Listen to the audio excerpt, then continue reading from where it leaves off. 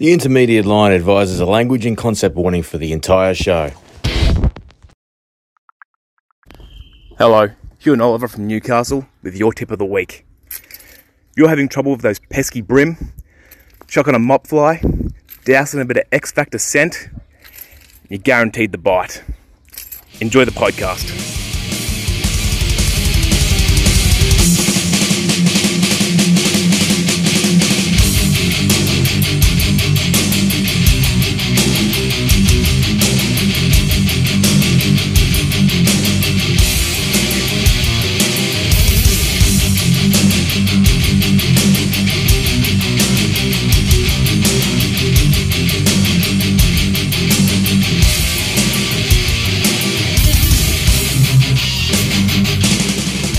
This episode of The Intermediate Line is brought to you by Manic Tackle Project, the only company who knows fly fishing as well as you do.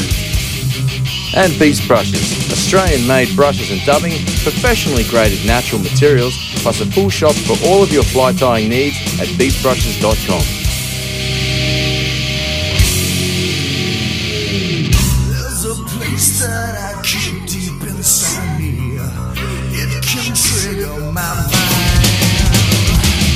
All along I knew it has been with me since I was just a child. I just some burn power within my soul. It has given me life beyond life. I take life from my murderous problem. My second toe always with mine. It's a message in blood. It's your cryptic warning. Within the message in blood. Months and years of pain and your God-forsaken ending to life.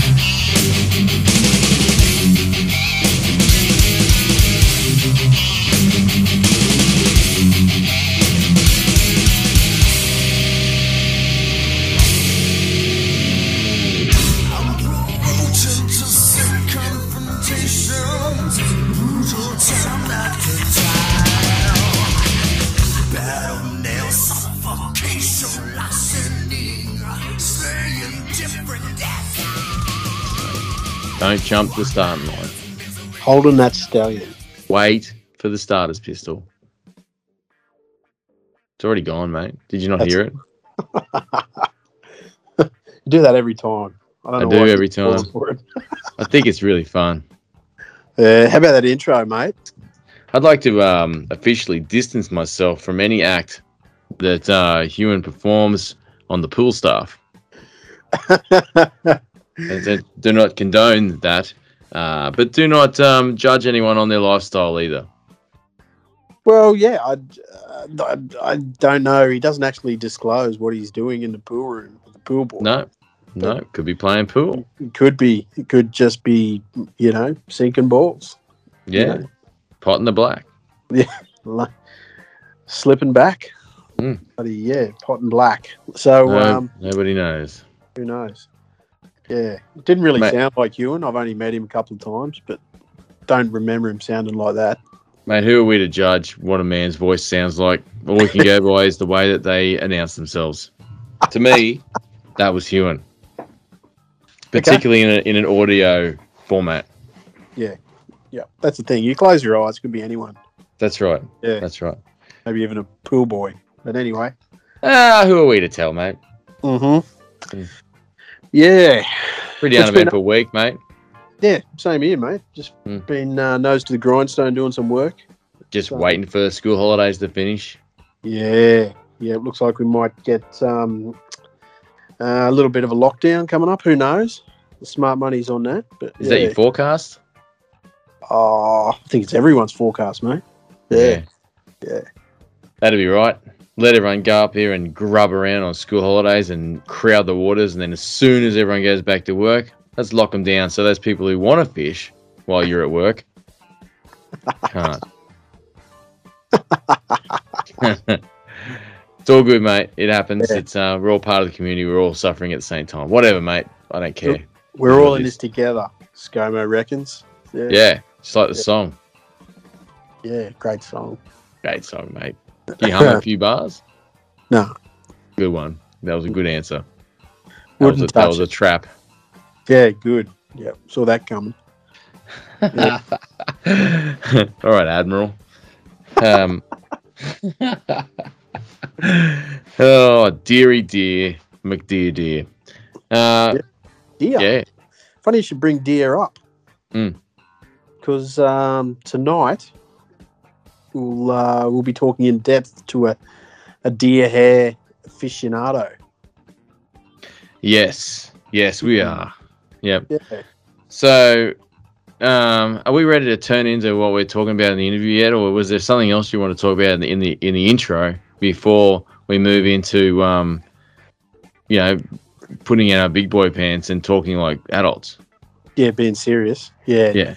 Look, I was going to touch on it briefly and then pull away from it, hit you with something left field, and then return back to it.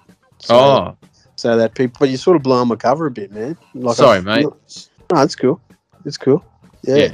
I believe that you're that much of a chameleon that you can adapt to the onslaught that's presented towards you.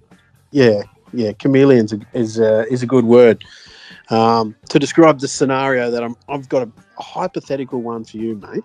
Mm. Okay, so you're fishing the flats, all right? Mm. Can you picture this in your mind's eye? Yeah. You have a decent shot at a fish. You're certain that it's seen the fly, all right? Right. Okay, but it doesn't eat, but it doesn't spook. What do you do next? I stopped fishing for carp. Oh, You mate. didn't say saltwater flat, did you? No. It does But- sound like a carp thing to do. I know, but you sort of, I guess you defaulted to your freshwater roots there. But let's just keep. I just Let's want to point out I haven't had dinner yet, so Oh yeah, you're hungry. Well, Wasn't let's so- put that rider on there. This fish, this flats fish, is your dinner, right. and you're hungry. All right. So, Yep. but you got to catch him. So, what are you going to do next? Or what are your options? Do you present from a different angle? Do you do exactly the same presentation with the same fly? I've got some questions, mate. Yeah, go. Am I lining my chances up for the next fish, or is there some reason why this fish is tethered to a stake in the middle of the flat with a rope around it doing laps? Am I going to get another shot at the same fish? Is that what you're saying, or not? Or is this the hypothetical scenario? Let's say I get another shot at the same fish. Is that what you're saying, or? Yeah, you're going to have another shot at the same fish, right? Okay, so let's Say- assume say that in this hypothetical scenario that I get another shot at this fish. This fish wasn't aware that I was there, although it saw the fly. Yeah. Right? Let's even add a bit more color to this scenario and say that I was fishing a fly that was on the bottom at the time, Yeah. like a crab fly or something like that. Right. Yeah. And I was fishing it like a crab fly, so I might have been fishing it static. So this fish might not have been. I'd be starting to think this fish might not have been up on the flat feeding. Might have been transient, maybe, perhaps. Yep. It would definitely, for someone like myself who doesn't like to do many fly changes at all, I'd rather blame the angler than the fly. I would look at that as in a definite fly change. If it saw it and there was no doubt about it, and that was just that one fish I was going to get a shot at. Yep. That really does play a big part in my answer, because if I thought another fish was going to come along, and I knew that was their fodder, that fly that I was chucking at it, I would put it down to the personality of that fish and go, you know what? Fuck yeah. But get another shot. But if it's the same fish, I'd probably have a crack at like a bait fish pattern, try and get a reaction, or something like that, shrimp or something like that. Even if it's that type of species, like a goldie or something like that, But if it's a queenfish, queenfish you could fish with a crab. If you just seen queenfish come up, and you only had a crab on, you'd still chuck a crab at it, right? Yeah, that's right. Yeah, that's always a moderating factor. You mightn't have time to change to what you think is the ideal scenario. Can you make that crab almost behave like a shrimp in that regard, or maybe even a bait fish? It depends on the species, eh? I mean, Yeah. I wouldn't expect a discerning species like a permit. I mean, stay tuned for my article, about permit, given my Are you doing one. one? Oh, absolutely, mate. I feel just going away and paying someone in an area that I don't live to catch one warrants me to be able to write an article about it with all authority. Come on, man. Don't turn this into a... Anyway, Yeah. it's all fun, folks. It's all entertainment. Yeah, I don't know, man. Like, I guess you could fish a crab, but if a fish is going to eat a crab fly that's stripped like a bait fish, that fish is a type of species that's just going to react to movement and use its mouth like its hands and just go, "What are you?" Mm-hmm.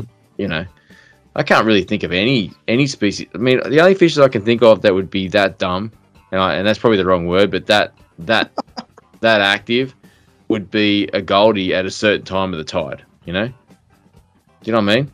Like, Right. it's that's the In some that's the areas, yeah. that's the in some areas, yeah, for sure. That's the only fish that I've seen that just goes stupid at like for a very small period of time at a certain stage of the tide, and certain tides. I would wager that a GT smaller than, say, 40 or 50 centimeters. Oh yeah, yep, they're that's a fucking good point. savages, man. Yep. You know? Yeah, they'll eat anything for sure. Yeah. But that's that same reason they'll react to movement. That same fish may not pick a crab up if it's just static on the bottom, mate. That's true. Might not. Yeah. Mm. Yep. Yeah. Well, that's an interesting scenario, mate. What would you do? Well, yeah, that's a good question. I mean, you answered my question with some more questions, which was what I was hoping you'd do. Because there's no real hard and fast rule, mate. I don't reckon. Yeah. It sort of depends on the species. It depends on, the like you said, it might be a chance of swimming off. That individual fish may or may not be in the mood to feed, but just as a thing of what sort of options you've got to change things up. You can change your fly, you can change your retrieve, you can change the direction of the retrieve, the cadence of the retrieve. How far you lead it even. Yeah, you could. You could start that reaction from a distance where it's not sure what it is when it has to come and have a look. Sometimes you could make them commit to something like that as well. Do you know what I mean? It on the edge of its, the peripheral of its awareness. Yeah.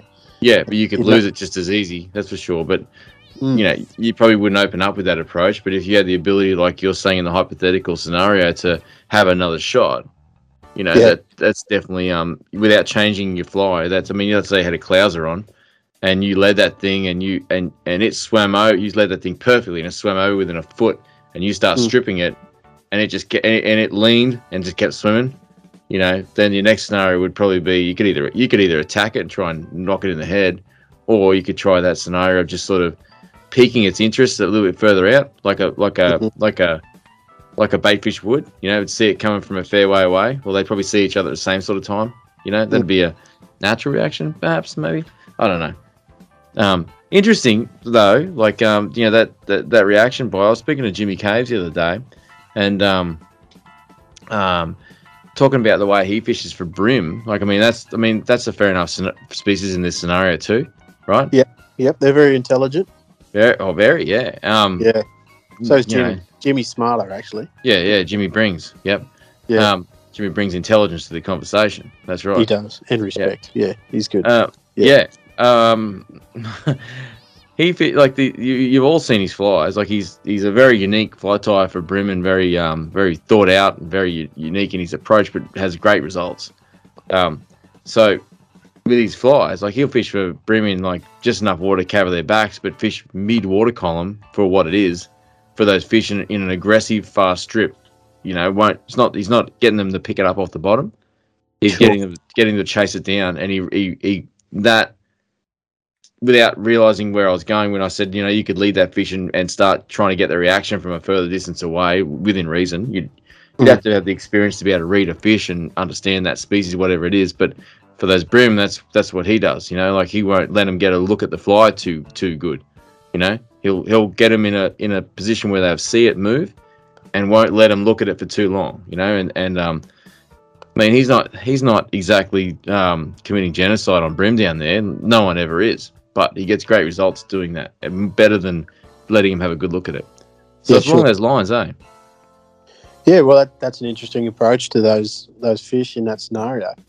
You know, it's almost, you know, if you had to categorize a presentation, you got, you know, imitate, motivate, irritate. You know, there's some of your angles, I guess.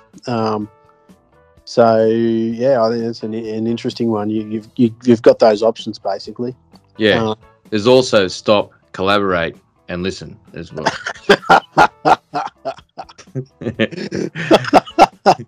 What's the next line? I don't know, mate. Jimmy's back on a brand new mission. I don't know. Oh man, you need to stop, Jimmy time. Yeah. He's too legit to quit, mate. How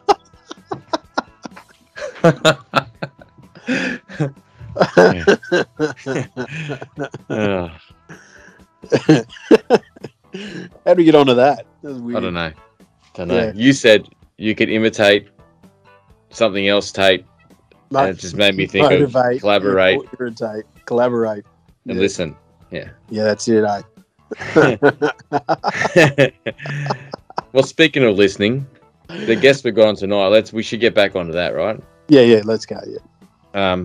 So we got Mark Burns from Urban Fly Co, who's a friend of mine, a friend of ours, I guess you could say as well. You know, like it's Mark is a full-time commercial fly tyer. He's also a guide who operates out of how do you say it, man? I don't know if he's on the Susquehanna like completely, but sorry, Shenango Valley, which is the name of their podcast, Shenango Valley Shenanigans, or SBS. Sure, right. So so he's got to be somewhere around Shenango, you know. Yeah, Shenango. I like the sounds of that. Yeah. Yep. So Mark, that's what Mark does for a living. But Mark also has been. I've had many conversations with Mark in regards to bucktail and bucktail flies, and I don't know how long ago I started tying them when I was ammo flies commercially. It must have been 5 years ago, or maybe something like that. That Mark taught me how to tie those and the principles involved in them. A couple other guys as well, Ken Caspi as well, and Dave Sullivan as well. Like they helped me out, but Mark definitely put a lot of time in with me. Consequently, we had plenty of conversations in regards to bucktail and my needs for it, his needs for it, and I hope we go into that a little bit with the show, like because it's very different. But it'd be good to sort of learn about what he does, the species, because a lot of the pike and muskie flies are influencing modern day Murray cod flies as well, and to a degree barramundi flies a little bit as well. Barramundi are a little bit different, but as far as the parallels between hunting for Murray cod, very different species, and muskie, very different species again, the techniques and flies do cross over. Sure do. Yeah, and it sort of feels like a lot of these techniques, or more to the point, natural materials are sort of like definitely having a renaissance period here too. They're back on trend. And obviously, with the availability of the right types of naturals, people are, trying different techniques, creating, different creations, and more to the point, they're sort of, they're understanding their proper use, what's possible, and, pushing the design limits with that. Yeah. Well, I think a lot of people are influenced by those that are spending time on the water, let's say, to create these creations, because it's out of, I'm sure that if there was someone who could replicate bucktail in a synthetic form, it would have been done by now. Absolutely never going to happen. That's for sure. One is because, you could model off one tail, and it's not going to suit every fly. So there's just no way that you could replicate it. So guys like Mark and other guys that are successfully rehashing and re sort of doing these patterns that are old and around, are the guys that are spending time on the water and actually learning what they are. Guarantee you, Mark does not have a test tank. Let's put it that way, if you know what I'm saying. If you're smoking water and rolling, you know what I'm saying? I hear. not, I mean, like, you know, again, not trying to tell anyone how to party, but you know, the things you can learn from actually fishing these flies compared to, you know, watching them in front of a pool jet is a lot more. That's for sure. That's so yeah. Look, it's I hope that we can cover some educational topics in regards to bucktail just through a matter of discussion. That's for sure. Yeah, no, it'd be really interesting to hear from him. I've got a lot of questions that I want to ask. I'll be honest, man. I might probably have more afterwards, or you know, probably on reflection, I'll go, oh man, I wish I'd asked that. So, well, I'll tell you what, man. I'll give you some advice. Just slot the questions in if they feel natural. If not, write them down. You know, get the piece of paper, just scrunched up in a little ball, and just swallow it. Swallow it. Gotcha. Yep. Right. Yep. Yeah. Or just ask them at the end of the show if you like. No problem at all. Sounds natural. And I can put on a fantastic American accent. I don't know if you've heard me on the SVS podcast, but I've spent quite a bit of time blending in with the natives in Susquehanna. Yeah, really? Yep. So if you got any questions at the end of it, I'll put on my best, probably my best Chad Bauer accent, and I'll answer any question you like in an American accent. Sounds good, man. Sounds promising. You're welcome. No, man, I'm happy to put that effort in for you. I'll be dying to download that one, have a listen. Hey, dude, just so I can do my homework beforehand, the guy's called Urban Flyco, right? Correct. Yep. Yeah, Mark. So you'll find that Urban Flyco on all social media. He's also got a website as well. And don't forget, if if you haven't heard the SVS podcast, man, those guys are legends, eh? Very casual, very no agenda, you know, just what we like, you know, just dudes just sitting around talking fishing. Pretty cool bunch of guys. Sure are. Yeah. I'm going to put a little bit of a warning in. Like, I might get a bit charged in conversation in regards to bucktail. It's something I feel very passionate about. It's I've had to learn a lot about it to be able to, you know, tie flies for people that are paying good money for me to tie them commercially, which I don't do anymore. But was on a bit of a journey leading up to be able to source good tails for beasts, you know. But so I'll be looking forward to that, mate. I've forgiven you in advance for feeling strongly about something. I'm going to hold back, mate. There are a lot of things in regards to the way bucktail gets done in Australia that I'm just going to try and keep it under wraps, mate. But, you know, I'll just let you know I still could get a little charged. Well, it's okay. Mate, you know, when the red mist is falling... All good, mate. I'll earth myself out trying before the show. I wonder how many people tune in to go, is this the week that Chris finally loses his shit? I'm not going to tell you. You're going to find out the hard way by listening. Yeah. So, yeah. I've not raised my voice once on the show. Right. Yeah. Above what you normally do. Yeah. Yeah. So. Which, yeah. I mean, take it what you want. Well, you know what the thing is, mate. At least I'm not putting on a charade. You know what you get with me. I shoot pretty fucking straight. Mm-hmm. Let's face it. But yeah, and at this age, mate, I'm pretty figured that I'm just not going to change. No, you're comfortable with that. Yeah, there it is. Suck on that. All right. Look, I hope people get a lot out of it. Mark's a good dude, and I hope we can make a good interview with the dude for sure. Yep. Let's do it, eh? Yep. Let's get him on the line. All right.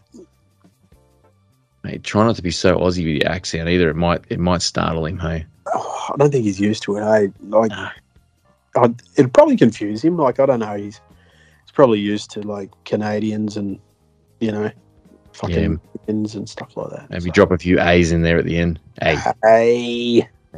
You're a good fly tie, eh? That's wisdom too, don't we? All right, I'll probably edit that out.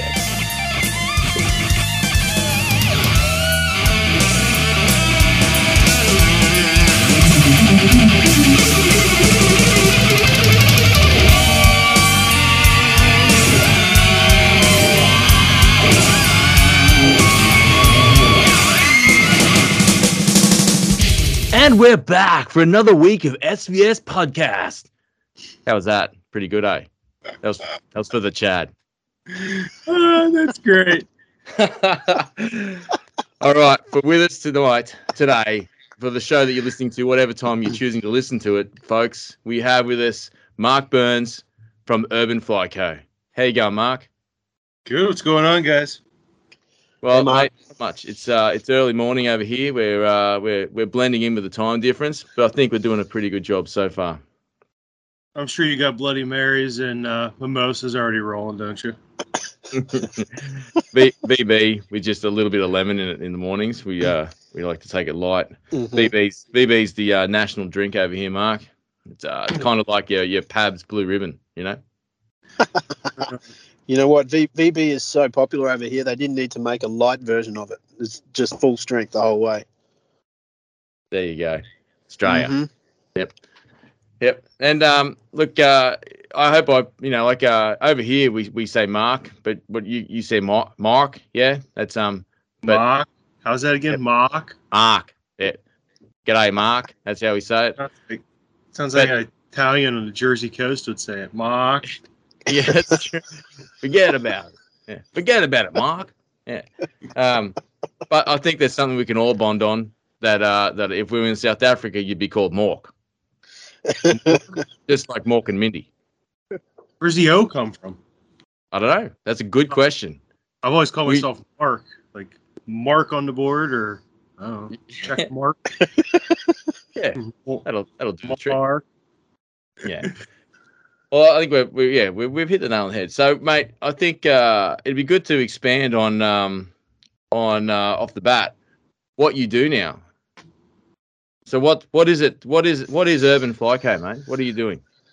I now majority is full time, but a majority of what I do is fly tying and guiding. So local to my area, I guide mainly muskie pike and smallmouth bass. But I do that full time now and tie muskie flies, predator flies, pretty much anything in the 5-inch and above range, swim bait style, and kind of a variety from there. But it's all derived from bucktail. I do very little that isn't bucktail oriented flies. Yeah.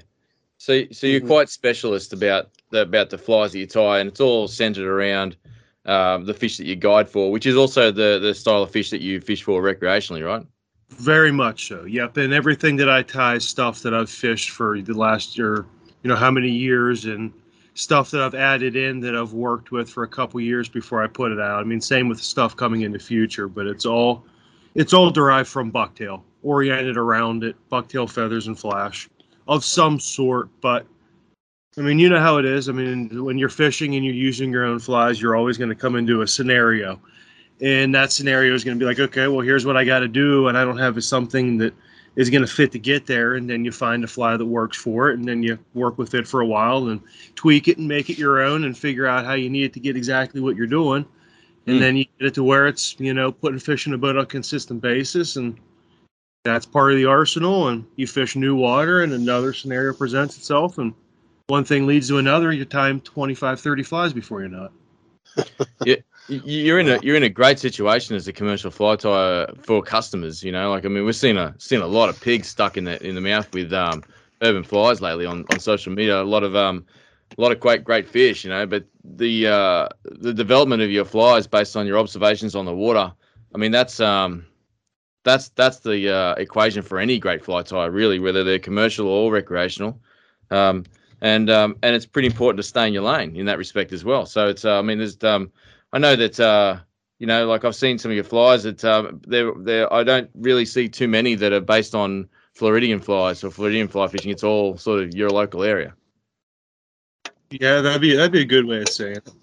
And I mean, back to all the people like sticking fish on. I mean, I've got to thank a lot of them. I mean, I have a great group of guys that fish my flies, and they fish them really hard. I mean, these guys are out a lot.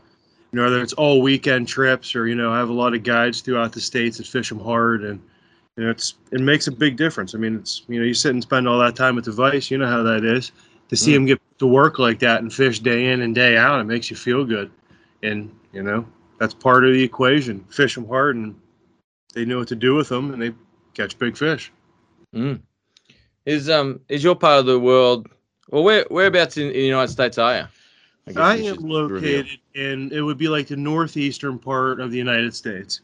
So I'm about 5 hour drive from the ocean, and I am an hour from getting into the Great Lakes. Gotcha. Right. Or the What- Erie part of it, Lake Erie. Is that the one that Chicago sits on? No, you said Chicago time zone, you said? No. Chicago's located on which lake? Chicago's going to be located on Lake Michigan. Right. Okay. Right here. And Erie's like the next one, sort of northeast from there, isn't it? Correct. It's northeast. It's going to be northeast from there. Yep. Gotcha. Yeah. Right. And so with that in mind, like you draining is your drainage is draining towards the Great Lakes, or does it actually fall into the Mississippi sort of area? No, mine is actually going to go. I am about an hour break from where it goes from the Great Lakes drainage to the Ohio River Basin. So it goes down to a big river that essentially is used for barges. So a lot of our lakes are man-made. We have a lot that are natural, but the man-made lakes are all controlled, and that water is all supposedly flood controlled, but a majority of it's used and controlled to get the Ohio River for barges. That river goes down and meets a couple other rivers in Pittsburgh and forms and gets even bigger from there. I find it really interesting, the flies that get developed from your area, Mark. Like it's I mean, because of the amount of water that's there and the amount of catchments and such.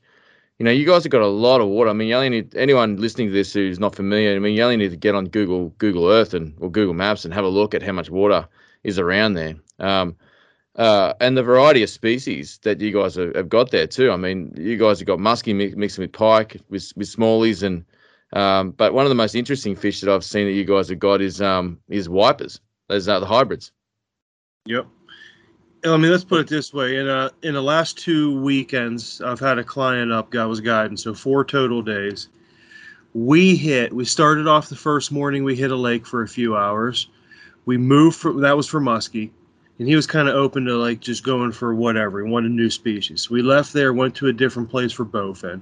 Left there, went to a medium-sized creek river, which I'd say is a few 100 feet wide. Fished that, got some pike there, no muskie.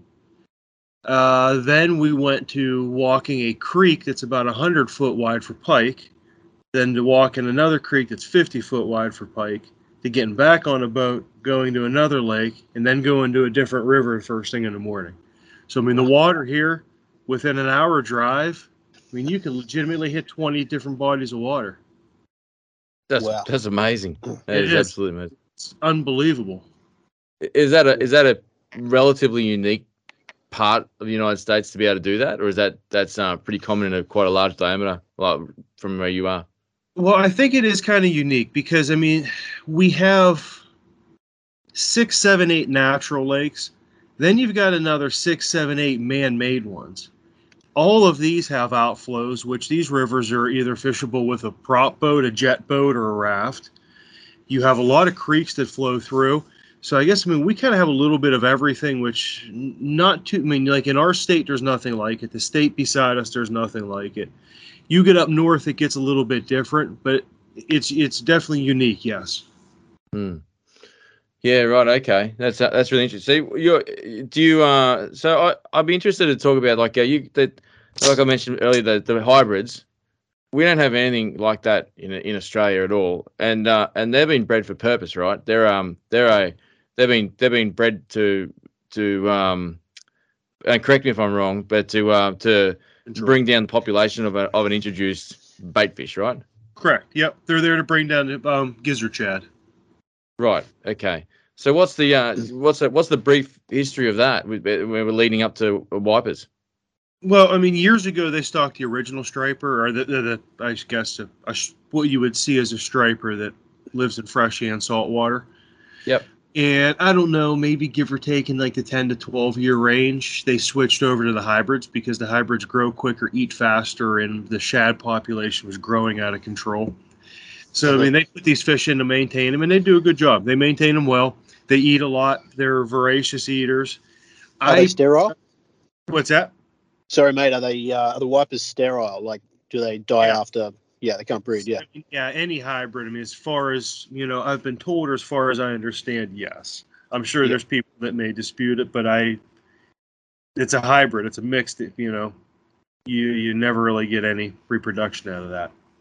What's the other species besides striper that we haven't pointed out? Striper and a white bass. So Gotcha. A white bass is going to be the next size down, like cousin, and they pack up in schools and they feed on smaller stuff. And if you're fishing with like a 5-weight, 6-weight, oh, they're a blast. I mean, they're a lot of fun fish for them too. Yeah. So wipers are pretty much the equivalent of a man bear pig, right? Yeah, that's a good way to put it. Yep. Patrick Duffy as a fin, I get it, But I mean, like those things are. I mean, stripers are an incredible fish. I mean, they're both the same sort of family, but I mean, like what a mashup. The two different species for such a successful program to put them together. It's to make a fantastic sports fish. I don't want to hang on them too long. I just find them pretty fascinating. That's all. They are. They're a neat fish. I mean, I unfortunately don't fish for them all that much. I mean, the other guys in the SVS group, they fish for them a lot, and they are. I mean, they're just tanked. You hook into them, and it is just they're full of muscle. I mean, an average fish is in the 5-6 pound range, and you can get some good ones up into the mid-teens. And you hook one of them, you know it. He's going to have you a couple 100 yards down the stream and well into your backing. Is Really? Jace your co-host on SVS misleading for a guy to hold these fish up? They look pretty big when he's holding them. Well, you know what the weird part with them is they can be misleading, but they're very high. Yeah. I mean, a fish like that can be 20 inches long, and legitimately it could be 14, 15 inches high. So they're almost, they're pushing 3/4 as high as they are long. So when they get broadside and they pull like crazy. So it's hard, like in pictures when you're holding them, they're deceptive because they're so doggone high. It looks like you're like right up against a screen with them. Yeah. Okay. Yeah. It's just right. So I mean, it's pretty accurate when because ones Jace holds, they're just absolute toads. You're looking at that thing going, man, that thing must. Yeah, like great. Volty's got some great cool analogies, but I can't think of any come to mind right now. But they must go pretty hard. I don't know how long it's been, but he's hooked a couple giants in there that were they were in the teen, like 15-pound range. Wow, that's a big wiper. Just doing my research on him now. That's a big fish. It mightn't be long, but it's very tall. In the lake above, where like they're fishing them in a river, in the lake above, there I think was 3 caught this year, and they were 19 pounds. Wow. Wow. Bigger up there, and that's a massive one of them. Wow. Yeah, that's crazy. Do they jump?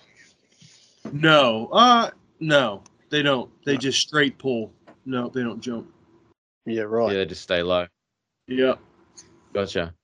So, mate, we hear so much about muskie over here. As the jewel in the crown of freshwater predators in the United States. Arguably, depending on which way you look. But for most people that enjoy Australian freshwater natives like cod and barramundi and stuff like that, muskie are definitely in focus. Let's put it that way. What's the appeal with muskie from a point of view of someone who guides for him, fishes for him, ties flies for him? That's a good question, and I think the appeal to me lies in the fact that they're not for the faint of heart fish. They take work. They take dedication. They're a fish that, takes, you've got to earn them.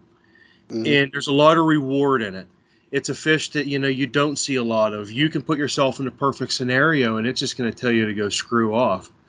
It may come and look at you, raise up to the side of the boat and just sit there and hang. There's days where they eat, and when they eat, there's just no better feeling, and their reward and satisfaction that just kind of lingers after you have a good day with muskie. I mean, 8 o'clock Sunday morning, I put my client on a 42-inch fish, and I can still feel that today. Wow. I mean, that's how much impact that fish has on you. And once you kind of reach a point with them, you kind of like. I'm trying to figure out how to explain it. You reach a point with these fish where you're like, you either got to give it your all because you want it that bad, or you kind of half-ass it, or you get out of it. And I reached a point with him, it's just like, I don't want nothing else. I mean, if it gets to the point where it's too hot and I can't fish for him or something like that, that's fine, and I'll shut down. But other than that, I want nothing else but these fish. They have literally taken over. Muskie sound like, you know, they epitomize a lot of the values that we love about fly fishing. You know, it's not easy, you know, and after a while it becomes all consuming. It's, you know, you got to be all in if you want to do well at them. You know, there's a lot of parallels there I see just between, you know, how you describe muskie fishing and a lot of the things we enjoy about fly fishing. Yeah, absolutely. It's 100%. And I mean, one thing with them is it's, you know, it's not like a smallmouth bass. You're not going to go out there and, you know, keep trying different things and they're eventually going to bite.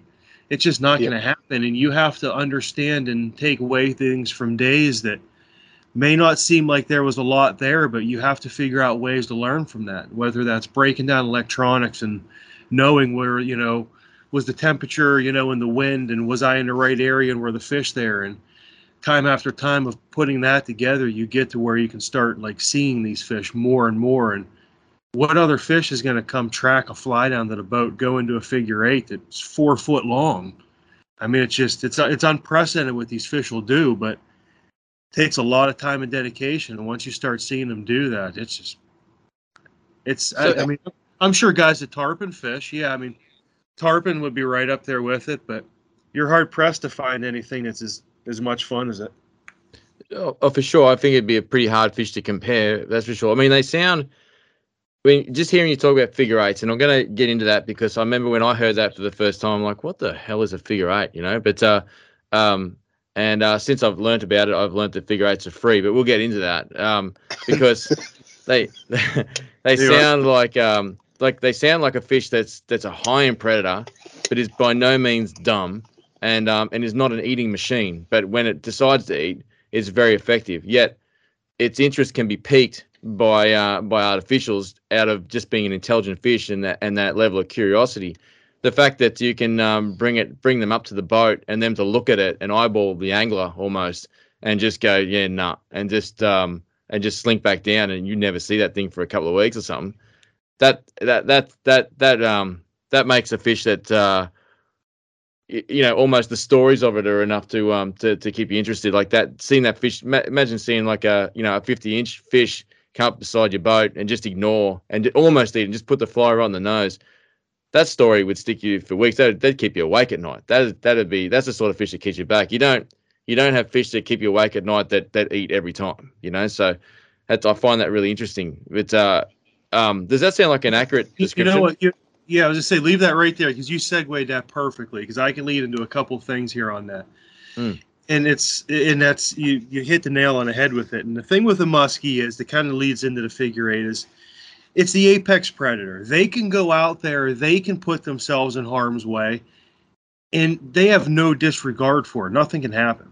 And when you mess with let's take a full moon. A full moon's a time where that fish is very active, but it may have ate a massive meal. There's days on full moons at the end of the day where I knew a fish ate because he was coming in after a fly. He would go around and look at it. The fins were never twitching. It was never active. It'd swim around. I had one that literally went 5-6 turns around in a figure eight, turned parallel to the boat, just sat there with the boat for 5-10 seconds, and then boom, dropped down in.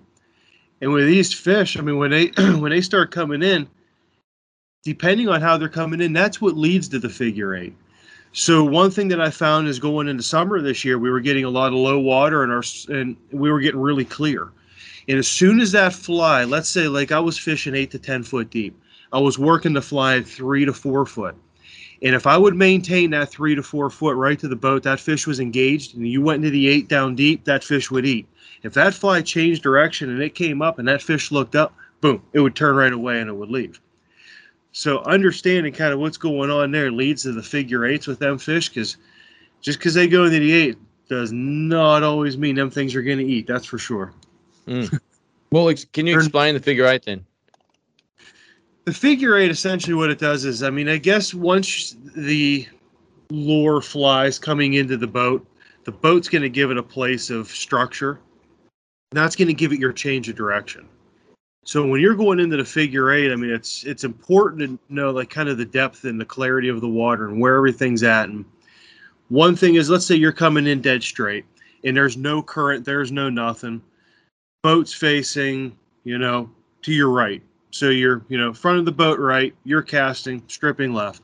So if you're in that way, one thing I like to do is when that fly comes in, I'm going to go straight down to the left, down deep. So I'm not pulling that fish up when it's coming in. I'm sending it down, and then there's a change of direction there. So one change of direction could change a strike. You come up around and you bring it back up high that way. So that way, when you're coming up high, you're bringing that fish back up into view where you're seeing where it's at. And that way it's away from the boat. So its eyes are engaged. It's looking out. They're up at the sky. But if you did that the opposite way, its eyes come up, it sees you moving, that fish is going to break immediately right there. So you always want to work down at the boat, up and away. Then as soon as you're coming back to the right side, you're going to go back down, then come back up. And you kind of, usually it depends on the time of the year and what the temperatures are. You're going to vary in speeds. Depending on the fish and how it's acting, you can hang some pauses in there. If it goes a couple times, sometimes they'll come up and they'll nip at the tail of it, but they won't take it. Sometimes they'll come up and they'll just viciously strike at it, but you happen to, as soon as it lunged, turn it to the right and missed. And them ones, if you go down deep and bring it back up and hang it on the next one, it's going to hammer it there. So it really takes a lot of experience with playing with them to see, but there's always things that you can change, and every fishery is different, so there's always something to be learned. And the more fish you can get into the 8, don't freeze. Work that fish. Try to do the best you can, even if it's making ovals until you learn more. If it's doing something, try to do as much as you can, because every single time you get a fish there, you're going to gain more confidence each time. And then you're going to be able to learn based off of that fish's reaction what it's going to do in the figure 8. Mark, and there's a lot of time. Oh, sorry, go. How many of the fish eat during mid-retrieve, on a typical cast and retrieve? I guess it's kind of a 50-50 split, but there's a lot of variables that go into that, though, to be honest. Yep. It depends on, if you're fishing a river with certain banks and them fish are sitting along the banks, a lot of times the strikes are within the first couple strips of the bank. Yep. If you're fishing open water and it's dirty, you're going to tend to get a lot of your strikes out in open water. If you're fishing open water, and it's clear, you're going to tend to get a lot of them fish into the boat because they have more time to see it. Sure. So there's a lot of scenarios that go into it, kind of depending on where you're at, but it's kind of a 50-50 split. And in the winter, they tend to follow a lot more when it's cold in the winter. They'll go right up, and you got to play with them, and they need some toying to entice them when they get lethargic. Wow. And do you have, as a figure 8ing, it requires a larger butt on the rod, right? It does. I mean, if you got to get used to learning how to do it. I mean, I've done it for, a couple of years with just a standard fighting butt. I never used a longer butt. But it definitely is an advantage. Having that longer fighting butt helps. Yep, sure. I guess, look, I'm going to dumb this right down because I know that I listened to you guys talk about figure 8s for a long time, Mark, on SVS, and I still wasn't I took guesses, but I still didn't know. And this will be like a really dumb explanation. It might be really obvious, but for those who are sort of still like me that dealt with concrete for most of their career, a figure 8 is essentially you're moving the rod tip with the fly not more than the leader out of the rod tip or even less, and moving it around at the boat when at the end of your retrieve in a figure 8 motion. It may not be. It this way. I run a 3-foot leader, roughly, and I run 1 foot of wire. You're going to strip it in until you feel the tick in the wire, and then you're going to do 1 full pull, which is going to leave you about 2 foot. So when you're stripping that fly in, and you see that fly and it's 2 foot in front of you, all in one motion while it's still moving, you're going to take that rod with your right hand, you're going to sweep it straight down into the water, and you're going to make a big oval out to the right, kind of like a big wing. And then once you get to the top and your arm's extended completely out straight in front of you, you're going to take it and you're going to go straight back down, and you're going to bring it to your left side, and just like a number 8, just keep making it around like that. And you'll do that, to a certain degree. A lot of this is educated blind casting. Let's put it that way. I mean, you don't see the fish; they live a bit deeper. But you'll do this with every retrieve, yeah. It's worth it enough to not only do it if you see a fish following, but you might not see the fish following, right? And they'll eat on the figure 8.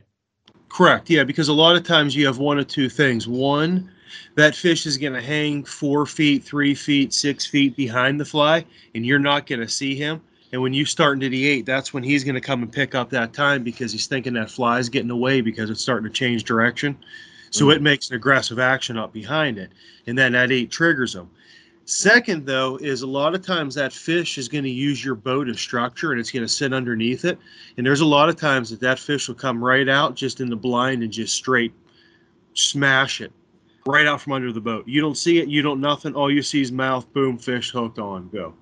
What a boss of an animal. Just like, you know what? I know those people on that log above me are danger, but I'm just going to hang here because it suits me. I'm telling you, if you have a blind figure 8 that comes out from under the boat and it's a good sized fish, and you haven't happened to happen before, you're probably going to shit your pants. Yes. And it's just, there's nothing like it. All you see is just mouth. That's just it. Your fly's there, and then just huge mouth opens up, and then boom, your fly's going out of nowhere. That's all you see. Wow. Man, are muskie like somewhat pelagic? I know pelagic's not the right term for them, but will they just hunt and hang in mid-water? Like, I mean, more deeper than what you can see, depending on the clarity of the water, of course. But, I mean, do they need like a big rock to hang on? I mean, obviously they're going to, I know I'm answering questions as I'm asking questions, but just sort of figuring out, like, I mean, if you drift over an area, could there be a muskie already in that waterhole that's already up high and just uses that boat as an advantage as it arrives? I mean, the answer to that question, yes to all of it. And that also varies too, because the answer to the first part of your question about that fish just kind of drifting around out there in open water, you know, around where I do they do that? Not as much, but let's say you take a shield lake, like up in Canada, and you get into some of them big deep water and they're falling around big things of bait and ciscos and what have you. Yeah, that fish can suspend up in 10 to 15 foot deep in 150 foot of water. So that kind of varies on the waterway. And them fish that do that, quite frankly, them are the biggest ones you see. Them are the ones that push 60 pounds. Wow. They just live out in open water. They do nothing but travel around and follow around bait fish. And they just, when they're ready, they go up and they pluck one. When they're not, they drop down. There's no current. There's no nothing. They have nothing. It's full relaxation. And when they need food, they reach up and get it. But in like rivers and stuff like that, I mean, it's going to vary. They're always going to move around in rivers. Lakes, they're going to tend to hold a structure. And like where I fish at, a lot of it, they're either going to hold a structure or they're going to hold a bait. But a majority of it is tending to be holding the, structure until it's, hot. Once it gets hot and then fish drop deep into, deep water, then they'll hold the bait from there. Okay. Sounds pretty similar to some of the species we've got over here. Definitely. That's for sure. Oh, yeah. I'm sure they, if you take a Murray cod and put teeth on it and make it slender, they would operate the same. I tell you, muskie remind me of like a freshwater, what we call Spanish mackerel over here. It's what you call them king mackerel, I believe, over there. A saltwater fish. You know the ones I mean, Mark? Yeah, absolutely. I know what you're talking about. Yep. Yeah. But that's an interesting thing to bring up the Murray cod. Like you sell some flies over here to Murray cod fishermen as well, right? I've sold a couple sets. Yep, not a ton, but a few. Yep. Because I mean the popularity of Bufords, has come from muskie fishing, and it's definitely on the radar for Australian fly fishermen in regards to that fly as well. That's a pretty popular platform for you guys, right?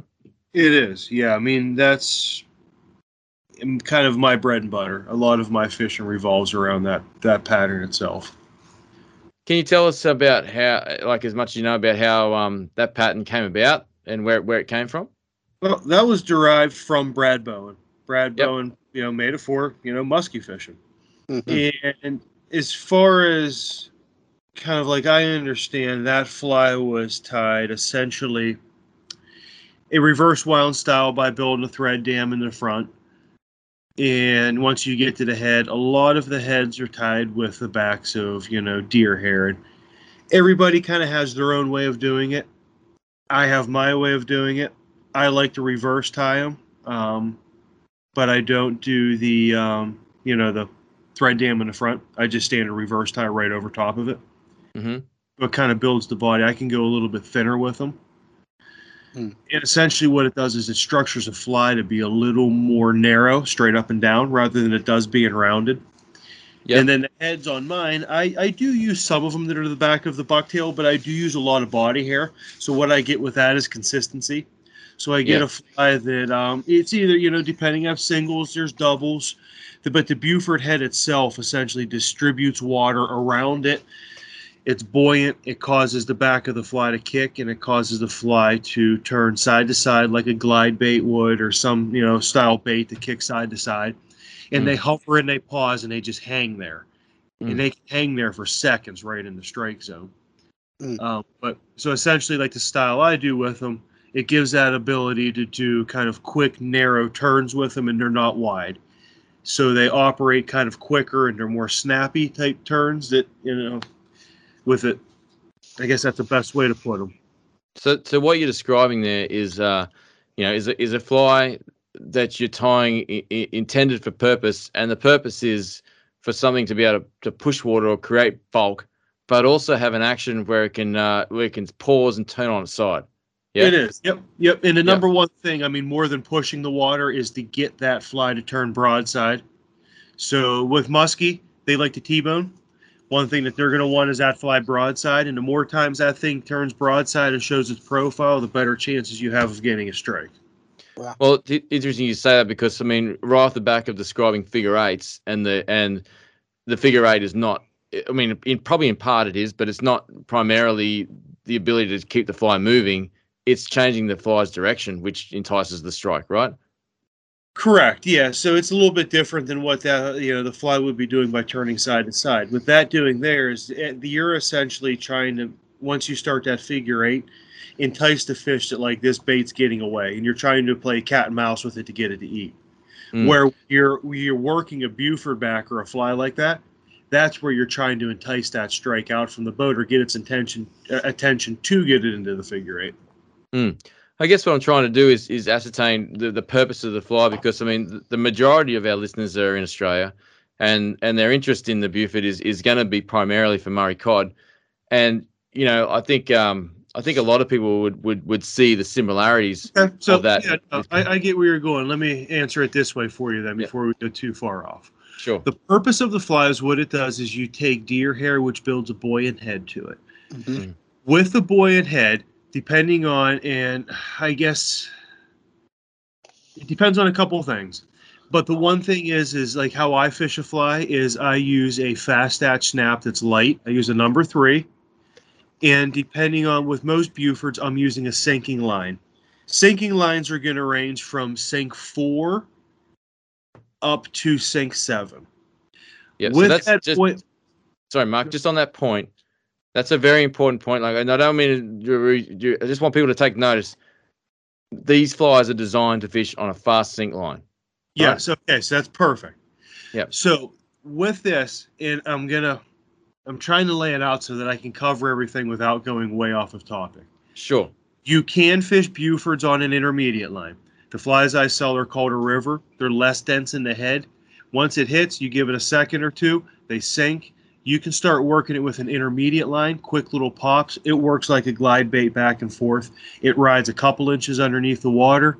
Depending on how much you let an intermediate line sink, at most it's going to ride 6 inches under the water. Mm-hmm. But for a standard Buford, let's get back to them, like a standard Buford or like a double Buford. I'm going to run it on an S6 or S3 to an S7. Myself, I like a sink 5 to a sink 7. Mm-hmm. Right. With that deer hair head, and it builds that buoyancy there. It's doing, yes, it's pushing water, which creates a disturbancy, which makes the fish feel it. Yes, that is there. That's one thing with it. A lot of people talk about that. Not my 100% focus. My 100% focus is what it does is it pushes the water around that fly, which causes it to kick quick from the left to the right. And when you make a strip, whether it be 6 inches, 8 inches, 10 inches, you strip and you let off it for a second. You make a wee little pot, like a wee little strip of 3 inches just to pick up your slack line, because at that point that fly is gliding. That gives that line time to ride just below the eye of the hook. So if you're doing that properly, each strip, then you give it just a second, you pick up your little slack line, you make the next strip, that sinking line rides down below, that fly is always going to ride at that same depth. It's never going to head bob, it's never going to do anything. If you take that fly line and you count it down to that depth that you want, and you do that with the strips, and you don't let that fly line pull back up above it, I don't care if you got to take that rod and you got to jam it down to the cork. As long as that fly line maintains below the eye of that hook, that fly will ride at that depth the whole way from coming back on that strip. And that is the one thing with a Buford that is awesome.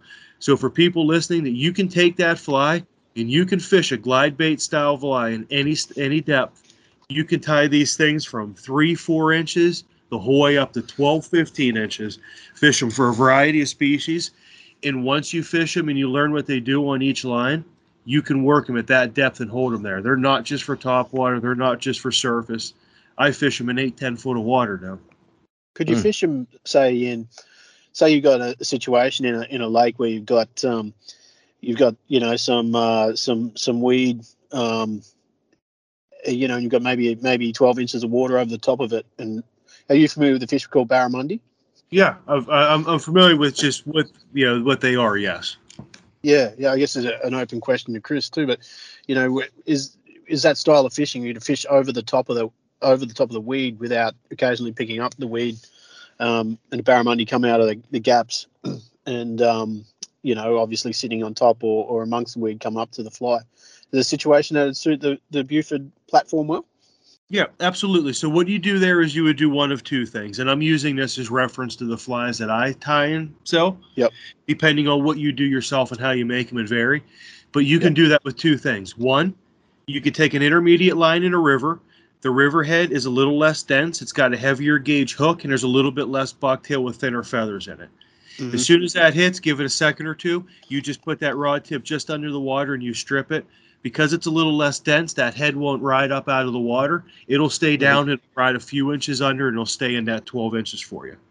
Right. The other option is you take a fast sink with a heavier head, like a bigger head, and you just go quick with it. You count it down. You make sure that line's level right there with where the top of the weeds are, and then you just rip it back over it real quick, and just it'll stay, and probably it may ride the first one down right to that 12 inch. But then after that, probably hold 5 inches after that.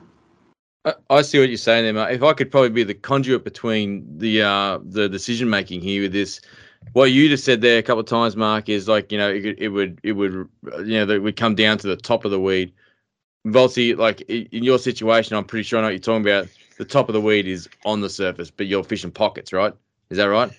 Yeah, depending on the water level, what it's done recently, quite often there will be pockets, but there'll be... if the water level rises before the weed grows, you'll have a section above the above the weed.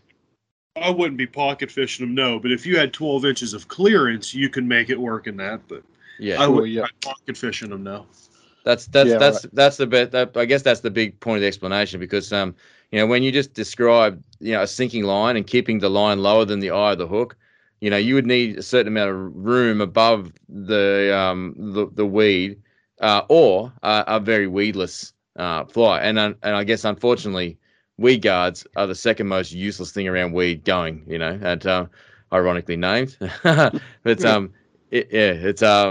I mean, like I hear what you're saying, but I don't know if that's putting pieces of the puzzle together for you to be able to make a decision or not. But it is. I mean, it does a little bit.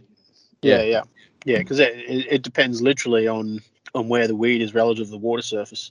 Determine your tactics, doesn't it? So, I mean, I'm going to be honest with you on my end. I hate fishing through weeds. I don't do it.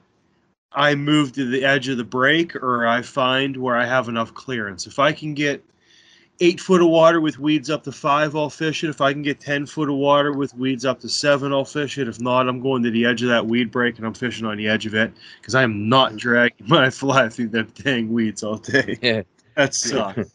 Yeah. No, I mean, if you can avoid it, obviously, it's no fish is gonna eat with a ton of salad stuck to the hook. That's for sure. No, it's tough. That's tough doing it that way. But I see what you're saying, Volts, because I mean, like, I don't know if you remember, Mark. I mean, we've known each other for a while now, but I remember when I first started looking at Bufords under your guidance, like, I don't know, 5 years ago or something like that, or whatever. It's been a while now. It's been a while, yeah. So I mean, you may not remember. I was like, oh man, these things look incredible. These things are going to kill it on barramundi, and even things like other species we've got over here, mangrove jack, and like they just got so much movement in a short distance that it really appealed to me, and I also see it the same way as I mean, water pushing. Obviously, I mean, we want that with every fly, but the functionality of that head shape is not about it's about that the action, the buoyancy, and the correct use of materials or material selection for that as well. Right. Yeah. Whatever happened with that? Did you ever use all them ones you made? No. Well, when I was because I've only stopped commercial tying about, I don't know, 16, 18 months ago, but I only finished tying those flies. Like, as you know, it took me about 2 years to get your fly over there for you, you know, it's, or probably longer, but, so I only just finished tying it. So I've only, I haven't had a chance to fish an area where that would work. The ones that I tied commercially for other people, I believe one of my customers got the first Murray cod on a Buford, which was Dan Dingle in a lake called Lake Mawala. And he went on to say that, you know, that the Murray cod loved them. But I was tying a 747, I believe, which is a variation I wanted to talk about as well, you know, because there are, like, you tie a lot of single Bufords, and I can't remember who came up with the 747. Is it cool to talk about Sully in that respect, or you reckon, or not? No, that was a Bowen fly. Yeah. Oh, that was a Bowen fly. Yeah, the 747, right? Yeah. Yeah. So a 747 is going to be a hook in the back with a shank in the front. Yeah. And by Bowen's way of doing it, he rounds the head on it. So, like myself, what I do is I do a dual hook platform. I use 2 6/0. I connect them with double 65-pound wire with 8mm bead in between. I prefer the 2 hook platform. That's myself. That's what I prefer. So I mean, there's a few variations of it, but I mean, the actual 747 itself that Bowen did would be a hook in the back with a shank in the front, and a little more rounded deer hair head, trimmed head. Yeah, which I like that principle. I mean, it's like it's got a nice action, and I guess the principle is there's a lot more weight in the trunk than there is in the front, like a like as if you try to spin a dart around and throw it backwards, it would go all over the place. It'd probably want to spin around, so that gets that real T-bone effect sort of thing. I like that, but like the thing with Murray cod, which the reason these Bufords and articulated Bufords as well, like, really make it appeal, like, is those fish will also eat based on a reaction out of aggression, in addition to eating because they're hungry, you know. So it's that appeal of aggression that action creates. I think that makes them a suitable fly, or a desirable fly for Murray cod. We had a guest on here, and you'll probably be able to associate this. Adam, is it Adam Kearns? I can't remember his last name. Adam, you remember Volte? Adam Kearns works not at Adam Tackle Shop in Kearns. Sydney. No. God, I've drawn a blank on his name. God damn it. We had him talking about Copeton. Oh, Adam Altman. Yeah. God damn it. Yes, Adam Altman. Yeah. Yeah. So Adam, Hell of a fish, Adam, though. yeah, Adam is using the Bufords. It's all 747s for a lake here called Copeton, and he'll fish all night for just that one fish, But but he'll do, like, in some circumstances he'll do better than the lure guys, just based on that the presence and the size that you can achieve with a castable fly, with that silhouette too. Big thing. You have such a silhouette for that fish looking up, with that fly is always breathing. So when it's looking up, I mean, that's got a good profile to it, and it's always moving too. You let off them strips, them bucktails just breathes in there, and that fly's always got movement. Breathing's a good way of putting that. It's when people talk about tying bucktail sparser, that's what you want from it. Like, bucktail can choke so easily. It's even in the Buford, you're using bucktail in probably 3 ways that I can think of off the top of my head. You know, with well, I know you talk about using body hair for the head on them, and that's an interesting point in itself as well between different parts of the deer to be able, to be able to use. But if you're going to be using I'm just realizing now that if you could potentially talk about using bucktail like in 3 different techniques on a Buford, like you could be tying it in straight, reverse tying, and then spinning the deer hair as well, the bucktail, and it will all come off 3 different parts of a tail as well. Correct. Yes. Yeah. Well, depends Keep on. up with you there. Here. Depends on the tail. Are you there? Are you falling over? Do you need me to call 911 or? No, you're good, shit. I'm here. Okay, cool. Is that Volty? Did you fall over? You mean to call Triple O? No, I got it. Yeah. Okay, cool. Yeah. So we're all in check. Just had to do a roll call there for a second. We're midway through the show, and this is when we normally lose people. Yeah. Yeah, it was getting pretty technical. I'm on the edge of my seat listening to this because I'm learning a lot about the construction of the Buford. The intention of how to how it's designed to be fished, and now obviously the nitty gritty of correct selection of bucktail. Well, this is one of the reasons. Me and Mark spoke about this show, and one of the things I want to talk about was that. But I really like this with any analysis on any fly, like why you would fish it, what the reason is, how you're expecting it to your prey to react to it, as opposed to just using something because someone else uses it. You need to be able to make your own informed decisions, and hopefully without a platform like this. I mean, a platform like this makes it very easy to be able to make that decision. Before you get too far off track, let's put it this way to roll back on it. So if you take a Buford and you reverse tie it and you have a nice fiber, that and myself, I'm not looking for 5, 6, 7-inch fibers. I want a 3 3/4 to a 4-inch. I want it like 3-inch at the top, tapering down to 4. I want it a little light and fluffy, a little crinkly. And if you take that and you use that and you reverse tie it over, that fly there is going to breathe well. And you do it sparse but enough to build a bulk to it. And you go up a little bit and you taper that from the back to the front as you go. That fly is going to breathe well as it turns. It's going to go. Now, if you take a straight fiber bucktail that's real hollow and you do that, first thing you're going to have to do is when you tie over itself, it's going to flare and it's going to shoot right up. So what you're going to have to do is you're going to have to hold it down, and you're going to have to tie soft and loose, and you're going to have to build a big dam up over top that. Then you're going to have to start controlling how them fibers are in order to build it the height you want to build the bulk as you go up. Because now the fiber itself isn't building the bulk. Now you have shitty bucktail, and you have to build the bulk. Yeah. And it's over time, as you keep fishing that starts to lay down. That fly will not have the same action as that other bucktail does, and will not maintain that same action for a long period of time. Sure, you may be able to fake it and may make it look nice in a picture, but at the end of the day, after 4, 5, 6 times of fishing that fly, that fibers are going to lay completely flat down to it, and it's not going to fish the greatest. It's going to be sleek, it's going to shoot through, and it's not going to want to turn and kick as much. That's exactly what I was saying there. I mean, in regards to photos, but even in regards to fishability, like take photos and all that sort of stuff out of it.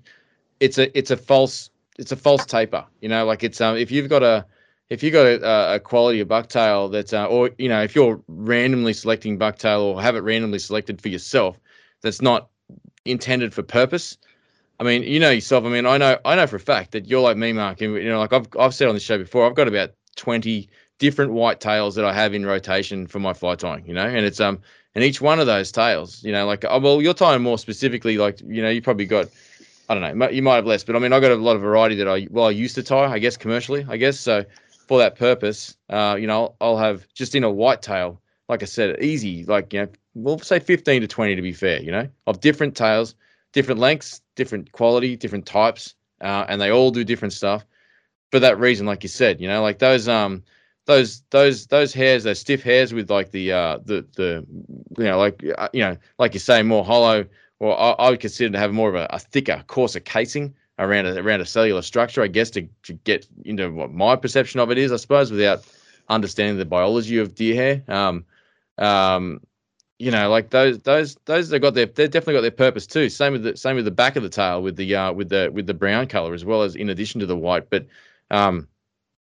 you know, like the variety available in bucktail as a fly tying medium is incredible and infinite, really. You know, and it's just like fishing. You know, like it takes time to learn, like bucktail, as if it's learning your species, to be able to tie a fly to hunt your species, to get really deep about it. But it really is. There's no two ways about it. You can't just pick up a bucktail, tie flies that consume it in 2 weeks' time, and go back to the shop and get the exact same tail. It's impossible. Can I wade in here with a question for you guys? Like, you know, obviously you two are aficionados on deer bums, but the say you're Joe Public and you want to get into tying a Buford. What sort of bucktails are you going to need? And you know, how do I tell a suitable one from an unsuitable one? Well, Mark kind of hit the nail on the head there with what, you know, like he's definitely the authority on this style of hair that you want. But what did you say, Mark? It's 3 to 4 inches. Yeah. If you have no knowledge of whatsoever going into it, the first thing that I would look for is fluffy. If it's fluffy, that's a good start. That's going to at least get you something to work with. Yep. If it is sleek and straight and the fibers seem like they want to break real easy and are not malleable, that's not going to be a really good tail to tie with. Yep. Sure. Yep. Another thing too is if you want to try to use the back of the tail, try to look for one that's also a little bit fluffy back there. It's maybe like 1 3/4 to 2 inches long. That kind of gives you like a nice length on the backside. Some of that hair is really nice. What's that? Some of that hair is really nice. Some of it really is. nice. Some of it is. Now, if it's been cooked way too long in the dye process, then no. But if it hasn't been, you can get some really nice stuff back there that's really good consistency, very nice texture, fluffy, spans out real nice on the heads and makes a real nice head for them. That's, you know what, you sort of touched on something there that is really interesting in regards to bucktail, is that, you know, it might be one thing to be able to get a nice natural tail, but I tell you one thing, the one thing that can ruin deer hair is dyeing it. That's for sure. You know, it's it's just, it's I mean, like, I don't even know how to start in this, so I didn't know we were going this way, but it really is like, it's like I dye all my tails here. I got a couple of suppliers that you might know there, Mark, that I get tails off occasionally, but I'll even buy commercial tails and dye them myself because of how brutalized that commercial dyeing process is. You know, to be able to maintain that fluffiness, you know, is often changed if with a couple of degrees of a dye bath. I've noticed as well. Like if you, I don't know how we're going to do this in Fahrenheit to centigrade, but for those who are listening in centigrade, you know, if you got a dye bath that sort of sits around 95 degrees, that's ideal for that dye. It won't take dye at 90 degrees, but you get to 100 or 102, and you start cooking that tail. And and I would imagine the proteins that are involved in the building blocks of that material get very changed and in that process. And I think that's what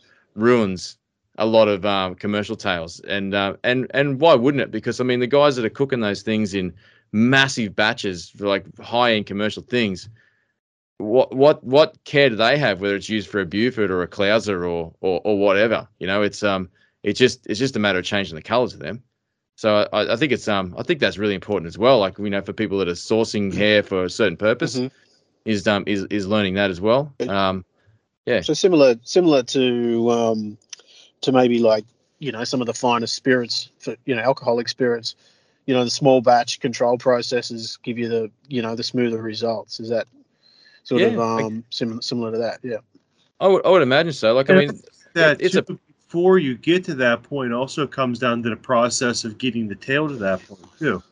Yeah. Oh yeah. When you're working with like bigger distributions, they're going to go with the denatured alcohol bass, and they're just going to dump a whole bunch of tails in there. When you're talking like smaller batches to be done, they're going to be done with borax, and they're going to be laid out, and they're cleaner, and they're a nicer overall tail.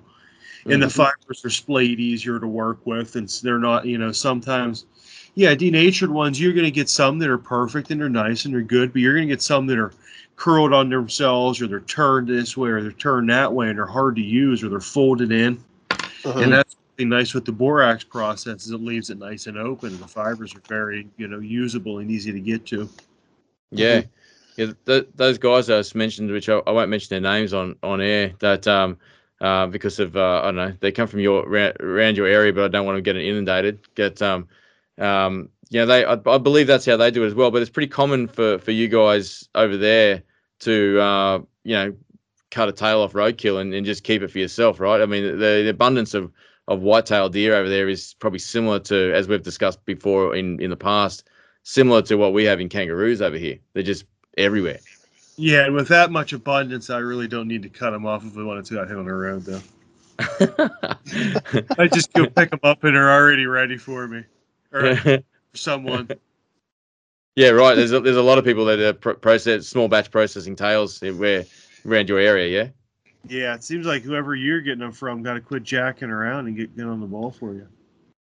Yeah, well, they're busy. I understand that. It is what it is, mate. It's also seasonal as well. Like, I mean, that's a very interesting. I mean, we've talked about there's no two tails the same. We've talked about the variety of the same tail that might get dyed or prepared in a different way, but there's also the variety of where they come from. I mean, the range of whitetail is, correct me if I'm wrong, we'll go, I don't know, are they up to Alaska? Well, they're at least in Canada, and they'll go all the way to Mexico, won't they? Like, they're massive range.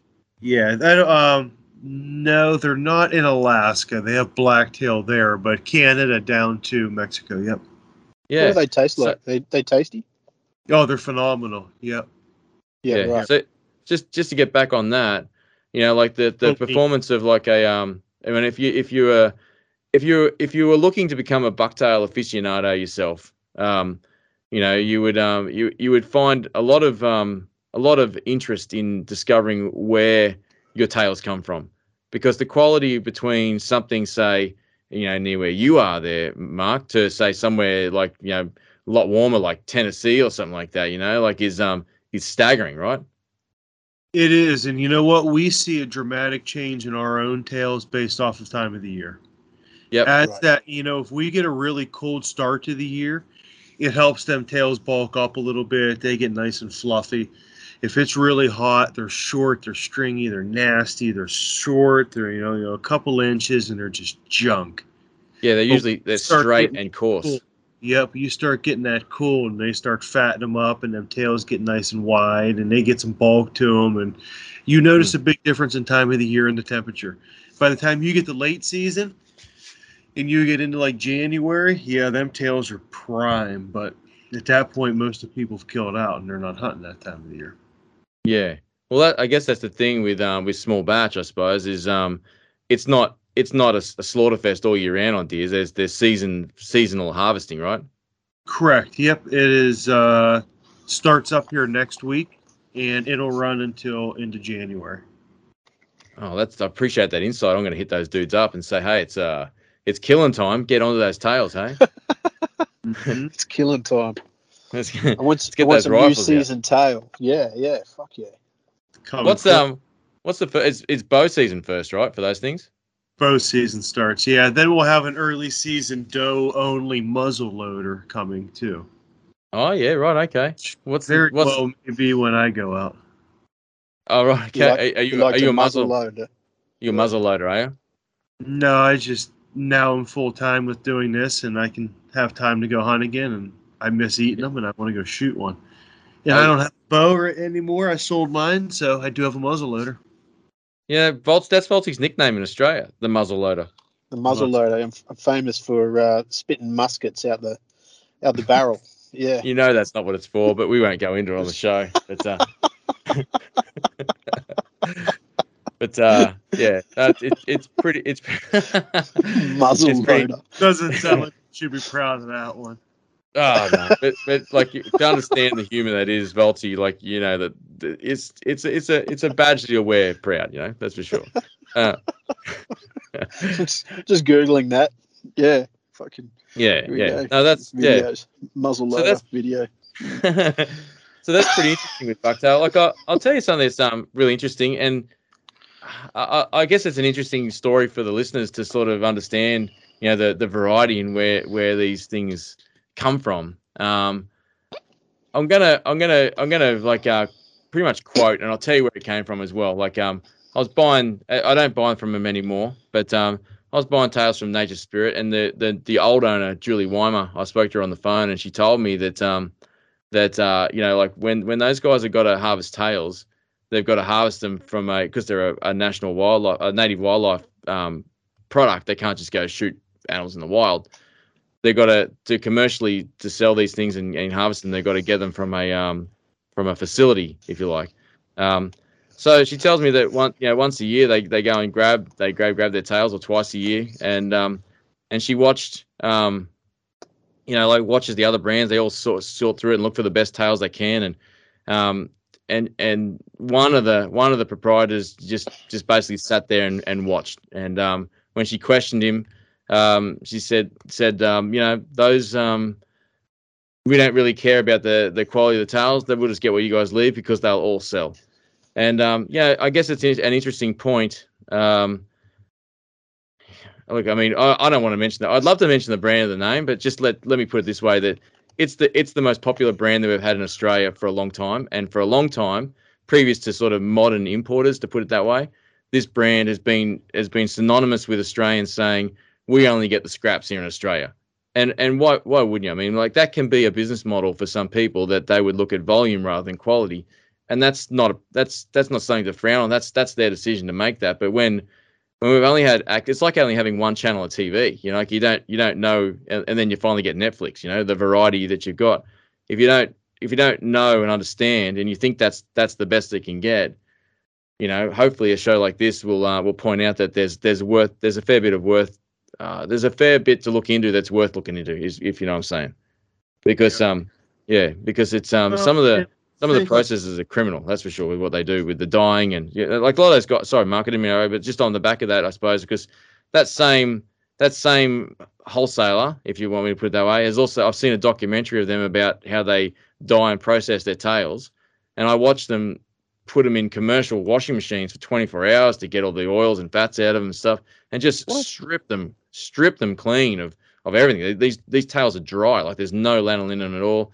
Then they dye them, and the ones that mistint, they go back in and they get turned black. So then those ones get cooked twice, you know. And it's that's when you get those tails that feel like they're no good for anything else but paintbrush bristles and twisted up like an old gumboot, you know. And it does make me, I get pretty charged about that, because for years I used to watch guys like Bob Popovic's tie hollow flies and stuff like that, and go have his book and go, I'd love to be able to tie that, but only have access to that one brand. And that's all I could get in Australia. And it was it pissed me off, because like of all the years that I wasted tying those flies and not being able to achieve the results that I had. And then when I finally made connections to be able to get some great bucktail, or saw about great bucktail through various sources or whatever, you're looking at it, you're going, oh, this is how it's achieved. Yeah, right. It's funny, eh? I had the same thing. I'd seen step-by-steps in books and magazines, and the odd video back pre-YouTube sort of days, and I just thought I was shit. But now I realise that it was material wasn't handling like it should, or wasn't responding to thread pressures and stuff like that like I thought it should. It wasn't spinning. It was just fucked from the start. Yeah, you could say like a tradesman doesn't blame his tools, but no tradesman can work with warped timber, mate. You know, like you can't build a frame with a twisted gumboot, if you know what I'm saying. You know, so. I stand behind that like, oils ain't oils when it comes to bucktail. There's a lot of variety, and informed consumers should make them, or people, interested consumers should make themselves informed, is what I'm saying. And if, I think that, if you can't determine the source and see geographically where it comes from to be before making a decision to buy it, you should be able to ask that question freely, and the supplier should know the difference of where, the difference between a tail for a hollow to a Buford to a bulkhead to a Clouser, all that sort of stuff. There's so much variety in bucktail. It's such an amazing material that gets glanced over. Sorry, I've hijacked this with my own passion, but with a fucking rant, man. Listen to you. Fuck. It pisses me off, eh? That like that your show. I'm just sitting in on it. Yeah, well, I hope you're enjoying your interview. It's great. It's yeah. I'm glad you're enjoying listening to Chris. Yeah. Yeah. It's fucking. Yeah, You know I can what tell. one thing I do got to say on that, and the tough part, like on my end, is I can't speak for like kind of the troubles you have for down there. And I mean, it's just, and I've known you for a while, and I've talked to you about this for years, and that's tough. Yeah. And I can't speak on that because they're readily available here. So for me to kind of, express what you are, I'd be lying because I don't know. Yeah. But with that being said, that's where you run into one thing. With them being readily available, they're typically done in the processes you're talking about. And once they're done in the processes you're talking about, most of them are going to be scraps. Why are they going to be scraps? Because the initial top ones were paid a premium for. They're done by hand. And a lot of them people don't want to pay the prices for them. And where do they end up? They're the people that appreciate them and that do pay the prices for them. So as a consumer, when you're looking in, if you want to, just go buy some bucktail to tie flies, understand that you're going to kind of get the run of the mill and whatever's there. If you want to get a premium tail, you're going to pay for it. The time involved in order to take these and make it a product is one of two ways. You do it like the places you were talking about, and you throw them in a vat of denatured alcohol, and you make it nice and quick, and they all turn out kind of okay. Or you do the long process way. In that process, it's kind of like musky fishing. There's pride in it. Sure. There's a lot of work in it. Every one of them tails is usually touched by hand 8, 9, 10 times. There's that many processes involved working through that tail. Yep. And when it's done, you get a great tail, but you're going to pay for it because it took time to get it there. Yeah. So, I mean, that's the tough part with them is there's only a couple ways to do it, and one way's the easy way and one way's the hard way. Hey, Mark, could you recommend a urologist for Chris? Because his piss is burning on this topic. I can tell he's... Yeah. Yeah, it is. So what?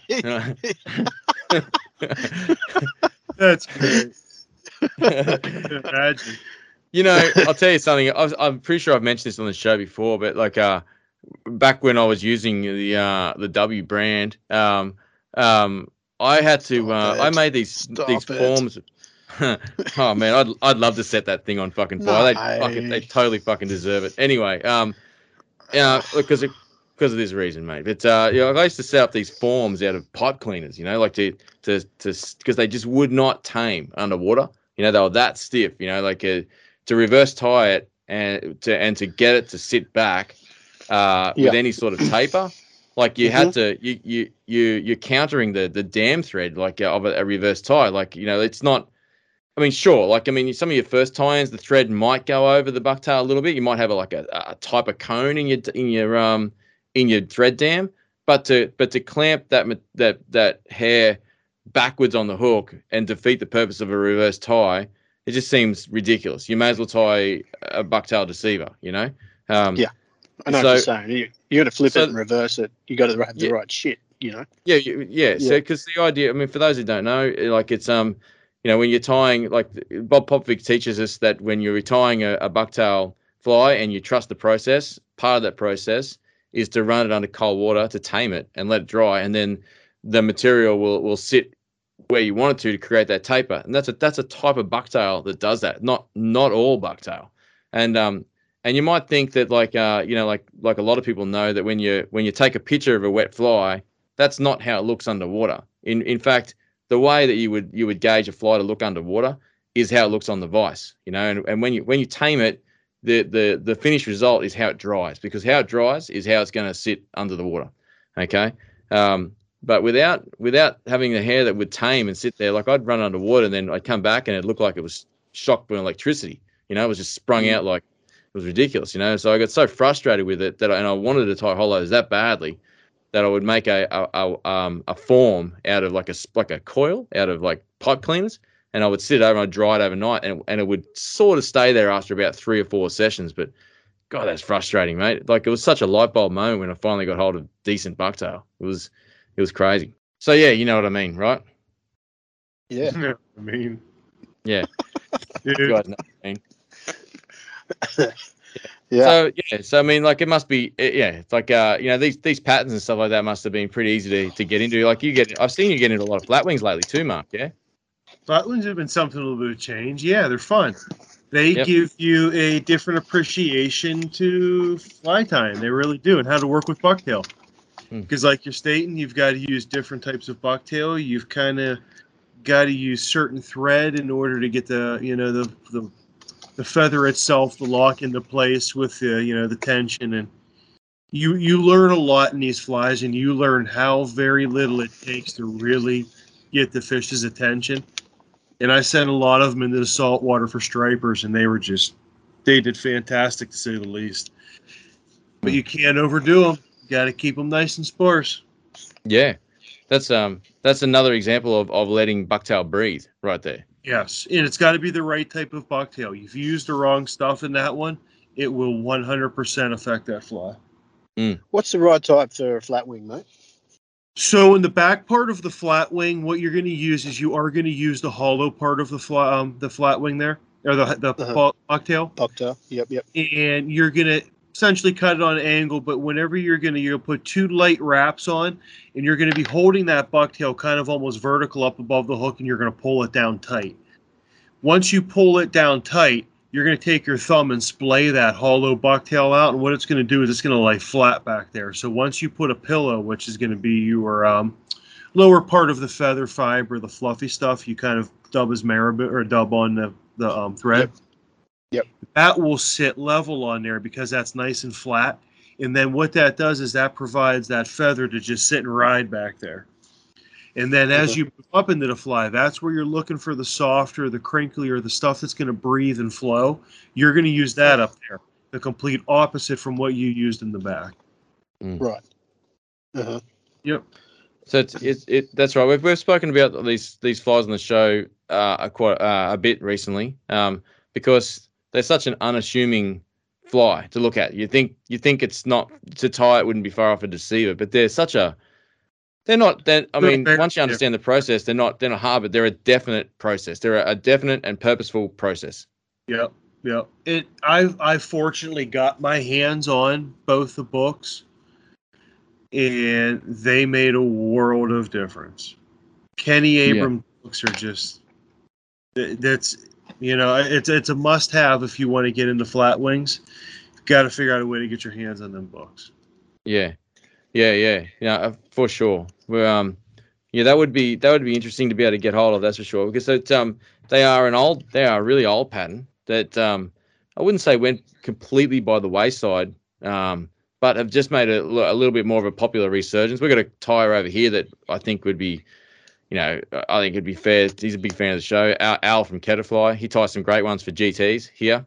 It's the for GTs as an example, I suppose, it's interesting watching that evolution of flies like this, like a resurgence, if you like. Or I remember being on your show years ago saying that while brush flies are really popular, going, I don't know why people don't use hollows. Like they cast like nothing. They carry no water. They got nothing but action in the water. They're not dead when you're pulling through the water. Because the purpose of those fish is to be able to make a nice long cast without them realizing it's there, and it's flat wings, hollows, perfect for it, But you guys use them. You guys been using freshwater as well over there? You know what? I've been messing with them in freshwater, and I'm kind of building that up a little bit. What I'd like to do with them is use them for pike, because then I can get like a big 7 to 9 inch platform with them, and they're very easy to cast. Yeah. That's the thing in it. Like you can easily achieve with good saddles and good bucktail, 7-9 inch fly effortlotally. That will swim and all the material will integrate with each other. We just use the materials. Absolutely. Yeah, I totally agree too. They have to be because you're using them in running water for the pike, right? Or is it still? Yeah, it's still enough. I wouldn't consider it running water. No, it's still. Okay. Yep. Yeah, very interesting, man. Oh, wow. I feel drained after ranting about bucktail. Heart rate up and going.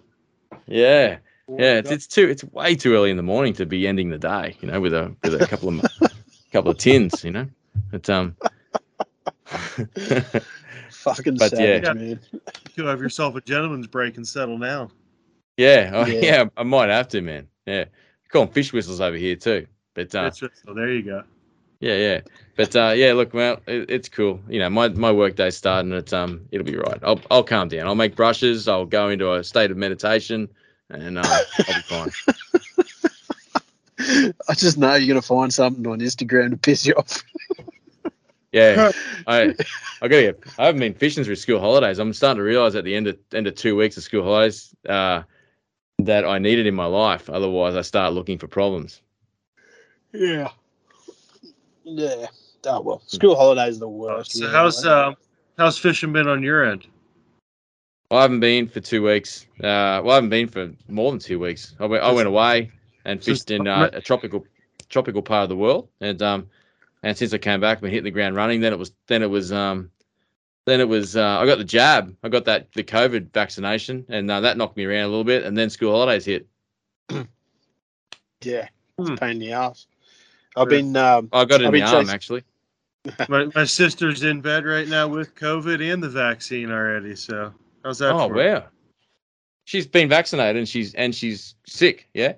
Oh yeah, that's quite a popular thing. Is it really? Yeah. Right. Okay. Oh yeah, definitely. A lot of the people that are vaccinated are still getting it. Yep. Yeah. Right. To an acute degree. To a strong percentage. Yeah. Yep. So they're going to hospital, mate, or are they double vaxxed and just crook at home? I mean, she works at a medical center, or at a hospital, so she's fully vaccinated. She has it and passed it to my dad, who's not vaccinated, and they're not going about it any differently, and they're both in the same scenario, so it's 6 and a half dozen any other. You tell me. Wow. Well, you know what? If the vaccination opens up travel, and it doesn't do anything to the disease, still probably a good thing. I don't know. That's the way I look at it. But I'm not a doctor. I don't understand how it all works. But I do know that they're keeping us locked up without it. Which is a shame. Not technically, no. But I mean, I can't travel to your country, so to speak. They say that's what I mean. No meaningful travel will happen until all Australians are at least 80% of eligible population double vaxxed. So and tourism plays a big part in our economy, international and domestic tourism, and it's something I'm sure the government doesn't take lightly over here. It's a decision they've taken on board from our relevant health authorities. But yeah, it's a funny scenario. That's interesting. Right now, where Chris and I live, just yesterday was the first day in a long time, maybe a month, that we actually had sort of new cases in Queensland where we live. So yesterday there was 4 new cases. But if we go outside, we have to actually just if we go into a shop or a crowded place, not our family, we have to wear a mask, and we have to use a tracing app. So there's a QR code on the door of where we walk into, and we've got to log in, telling people that we've been there. But because we've got such low case numbers, they can effectively track and trace where we've, if there's an outbreak, and squash it pretty quickly. We've been really fortunate in that we probably haven't had many deaths in Queensland. I can't remember the actual number off the top of my head, but it's quite small, the COVID-related deaths. But it's only a couple of hundred or something, maybe, isn't it? Oh, if that, yeah. Yeah. But is that being, too cautious? What's the cost of, of this low mortality to the rest of the place? And also, actually, it's completely insensitive of me not to mention this. Yesterday there was a suicide in quarantine from in COVID quarantine. A guy couldn't handle it, checked out. So there's definitely an untold cost of keeping us safe too. So yeah, it's pretty sad. That bucktail, eh? That can go way too political, way too quick. Because I can tell you what, something like that, Would go over like a fart in church. Yeah. Yeah, Yeah. it's funny that, isn't it? Look, it definitely divides people, that's for sure. But kind of like bucktail selection, right? You know? Yeah, yeah, yeah. That can get way too political, way too quick there. But I don't know. All I can tell you is that there's no COVID in the bucktail. No. No, that's right. Wasn't there something? I remember speaking to you once. I listened to a show on Joe Rogan. They were saying there was something that could be carried in deer hair products, like Mad Cow, but for deer. Really? Yeah, do you remember that? CWD, chronic waste disease. Yeah, that's it. Yeah. So that seems what's like that that. I mean, I haven't heard. I've heard of it, and I've heard of it a lot of kind of certain areas. I've never heard of it in like our region or had any animals that I was aware that have ever. I mean, that's one of the things where if anything comes up, it's typically turned immediately into the state. Yeah, but usually we've never seen anything close to us. Yeah, okay. Because it's a pretty gnarly disease by the sounds of it, Vols. Like if you want to be interested in it, there's a really good podcast on Joe Rogan. He's talking with a United States Fish and Wildlife officer who specializes in it, and he believes it's there. And then the counter argument comes on, and it's Ted Nugent, and like he said, it's not there. It doesn't exist at all. And both sides of the argument are actually pretty good. But one of the things I heard the Fish and Wildlife officers say that like how long that pathogen lasts on things like deer products, I should say, skins, whatever, meat, whatever, but deer can catch it from just like if a deer's saliva lands on a shrub or a plant, it can sit there for 6 months, and if another one eats it, I could be paraphrasing there, but it's a long time, a lot longer than 24 hours, that's for sure. It's wow. And if they eat it, then they'll contract it as well, and it's and the biggest risk is that they don't know if it can cross species, as in humans. But like Mark said, like if Mark's in the hub of whitetail country, you know what? Doesn't know about it. The same thing there too. Is that almost brings it to a political point? Because like I said earlier, I've heard of it. I've heard of it being around areas. It's one of them ghost statements there. That's it. I've heard of it. Have I seen anything? Have I ever talked to anyone has ever seen it? Have I ever spoken to anyone of any distant relative of anyone that's ever seen anything to do with it? No, never. Yeah. Is it something that I'm worried about? It wouldn't even remotely cross my mind. Not even in the slightest. Wouldn't even be in consideration going out hunting. So, I mean, I don't know. I guess it's kind of to each is their own. Everybody's going to, I guess if they, want to worry about it, they can. But I don't know that that's something there that would. I don't know. I could use those parallels with COVID. The only person I've ever spoken to who's had COVID is Andy Mill.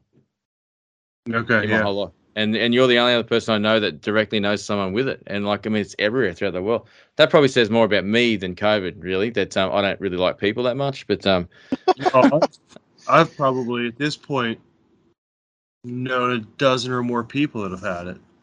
Yeah. Wow. Yeah. Yeah. Oh, that's man. I hope it clears up. I hope it clears up for everyone, no matter where you are in the world and where you're listening to this. It really does sadden me to hear all that sort of stuff. I mean, economy and what you want to do aside, it's pretty devastating, really, at the end of the day. Yeah, we don't. Yeah. Maybe we shouldn't be talking about it. Our aim is to bring people information and make them better fly fishermen, level up, and maybe even put a smile on your face occasionally. But I ruined that with the bucktail, right? Oh yeah, I went there on COVID, so I apologise to everyone on my behalf. I'm not going to apologise for shit. No tangents for me tonight. I'm all clear. You're good. Mark, man, I think that the redeeming features of this show was letting you talk, and the stuff that you revealed on this show at the beginning and towards the end, mate, when we let you get a word in was excellent, mate. Nothing worth a shit in the middle, though. Yeah. I appreciate it. Now it's been quite a while. God, how long has it been now since we had like the joint show? Oh, that's a good question. I can find that out. Quite a while, and it's something that we we were chatting the other day. I was like, let's resurrect this a little bit. Let's have a chat. It's been too long. Yeah, man. Yeah. That was super fun. It was it was a fucking free for all, man. Like Oh, man. that show, Yeah. like just trying to get a word in. I was shocked. I was like a deer in a headlight with deer chronic wasting disease. You know? Bolty had CWD for that show. The old muzzle loader with CWD, hey? Yeah, at some point you got to put them pennies together, and you got to come over here and catch a muskie. Yeah. Now we're talking. Yeah. Yep. Muskie, bowfin. Can I put that on the list? And an alligator gar. I want to do that as well.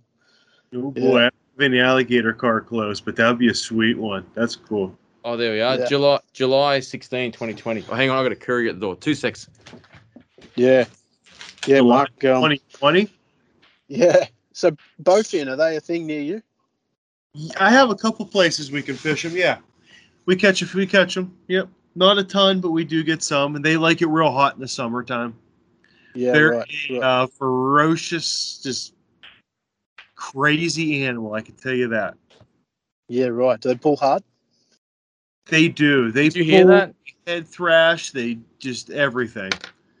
They don't really jump, but they will. But they'll kind of thrash around at the top and just spin and thrash and barrel roll, and they don't stop even after you have them in your hands. They do not quit. Nice. Yeah, right. They get big. They eat weird. They like a very like slow, dead, almost dying, just twitching it, and it's a different type of fishing. Sure. No, they look prehistoric, like those coelacanths or whatever, that fish they discovered that deep in South Africa and Madagascar. Yeah, those ones, the fossils. Yeah, they definitely are. They're an old fish.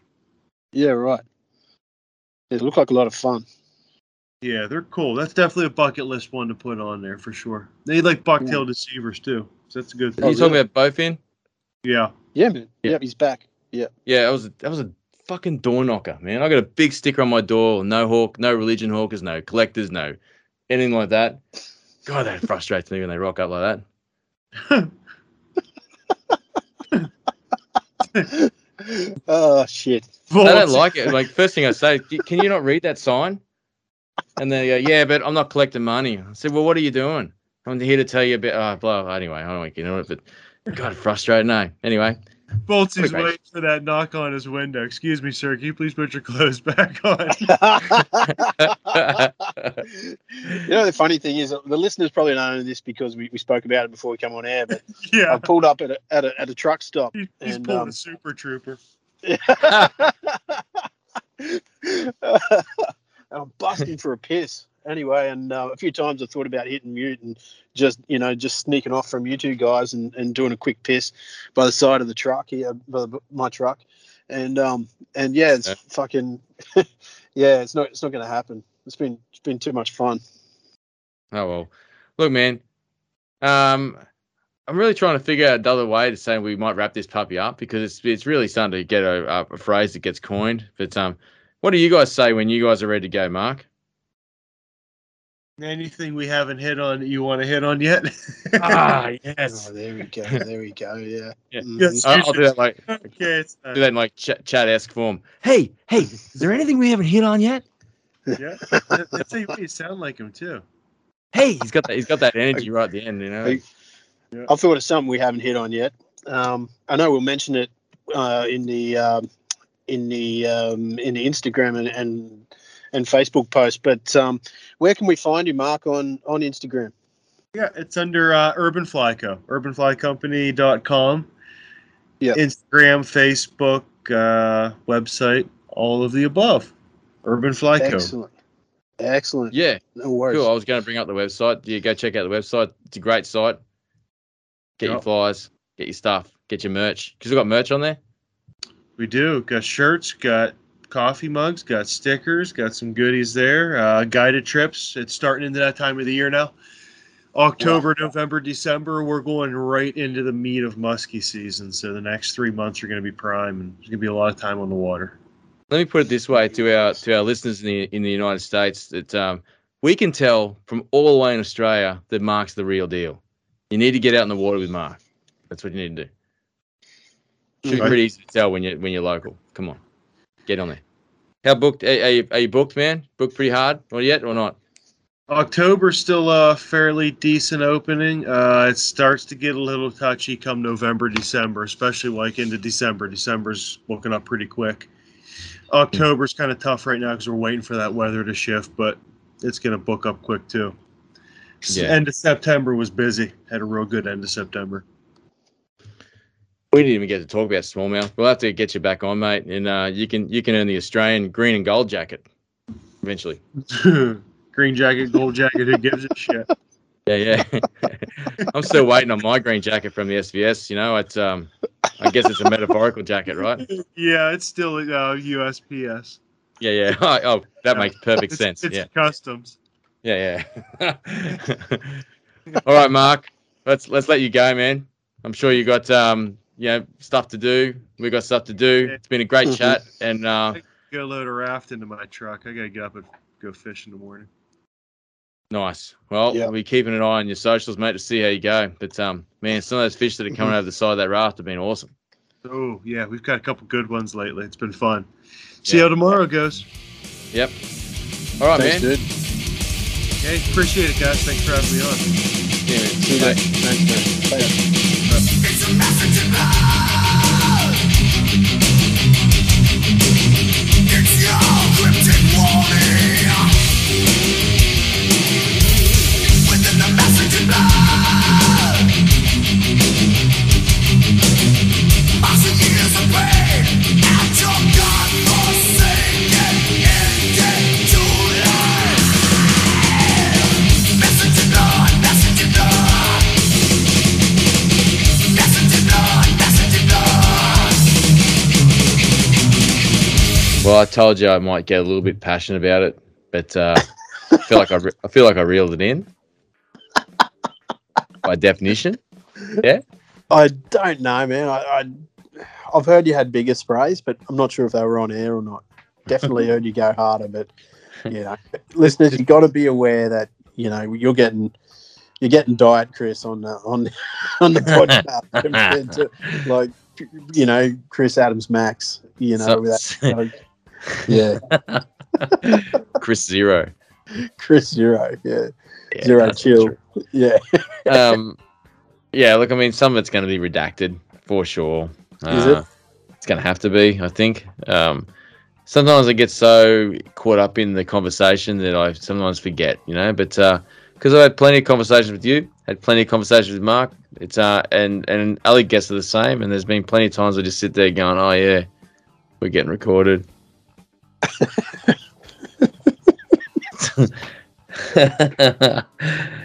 And I forget.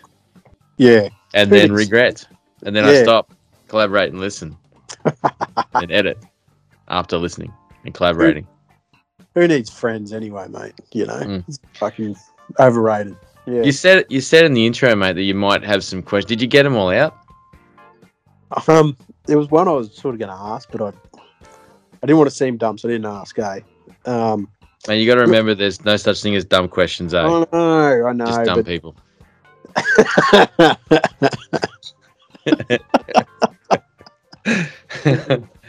Yeah, that's the cliche for sure. Yeah. Just looking at some of his photos there on Urban Flyco on Insta. We spoke a lot about the bucktail and everything up the front of the fly, but not as much probably down the back. Like there's a lot of materials down the back. Some of the flies is flash, but a lot of saddle hackles and all of that. What's the main purpose for the bulk, the style of feather, and the choice of flash materials down there? What's he trying to achieve there?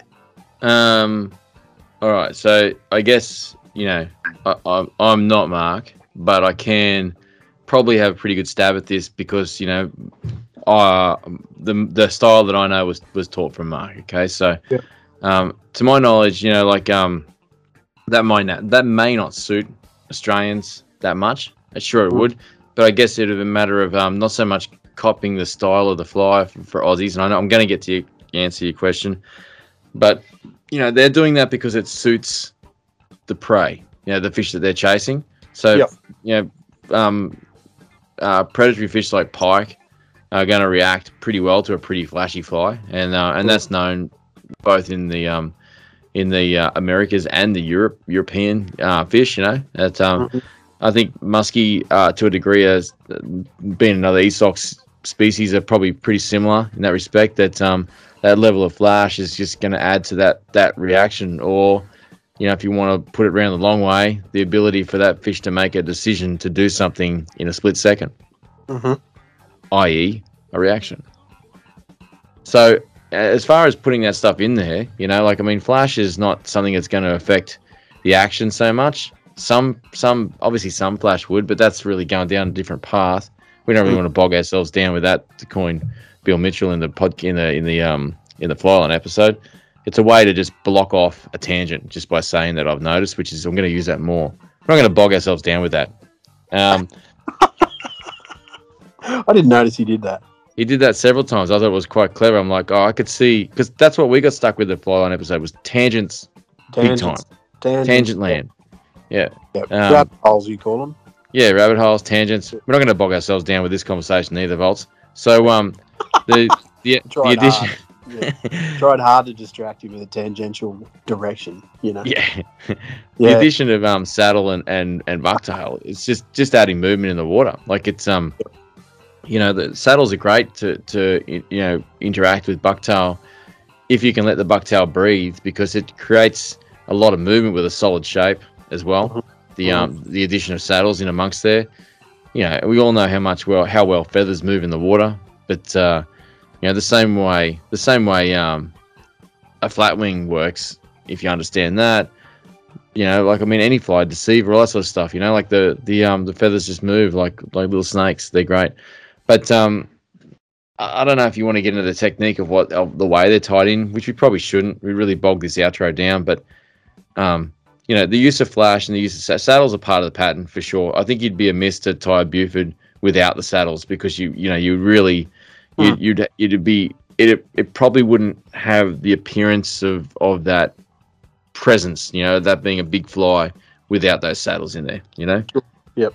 And to try and do that all with bucktail, he would have a fly that would not breathe. If you were to put that much bulk in the back, you would be having it lighter at the front, and then that sort of contradicts the basic principles of turbulence at the front creating action at the back. If you know what I'm saying. I know what you're saying. Yeah, well, let's not bog ourselves down with that, mate. Next question. Okay, so you mentioned that a lot of these were designed for Esox and so muskies, pikes. Like he mentioned, a lot of the hits, those fish prefer to T-bone them, almost like a Spanish mackerel. Like you draw that conclusion or that likeness between the two. The way they feed, so hitting a prey from the side. Obviously that sort of side, what they see sideways is, from side on is really important. Yeah, exactly. Well, that the way that fly works, as Mark pointed out, the spun deer hair head at the front is not to a degree. Yes, you want a fly that's going to push water, create a sonic signature, no doubt, but it's more about the action achieved, right? Well, because again, like the same way the addition of flash suits those Esox species, that action appeals to the way that they eat. Having a fly that stops and turns on its side and presents itself, I guess is known by fishermen through observation to entice a strike better than a fish that's complete just following a fly from straight behind. If you know what I mean. Yeah. And I guess that lends weight to the figure eights as well. I mean, the figure eights aren't about just keeping it in the water longer. It's about changing direction and enticing that strike from the change direction. You need to ask yourself as a fisherman of a different species that's looking to use that fly to operate under the guise of transferable skills, whether your species you're chasing would be attracted to the same action. Before making that decision to use that fly. Sure, yeah. Well, that's something that can only come through experience and and asking around, I guess. But Yeah, sort of fascinating that how they've developed the pattern and sort of where it's ended up so far. Yeah. Yep. Where do we go from here? Does it get adapted to other feeding preferences for other species across the globe, so to speak? But it comes down to experience on the water. You can't just go. You could not learn or have any experience with offering people guidance with Bufords without fishing them. Mm-hmm.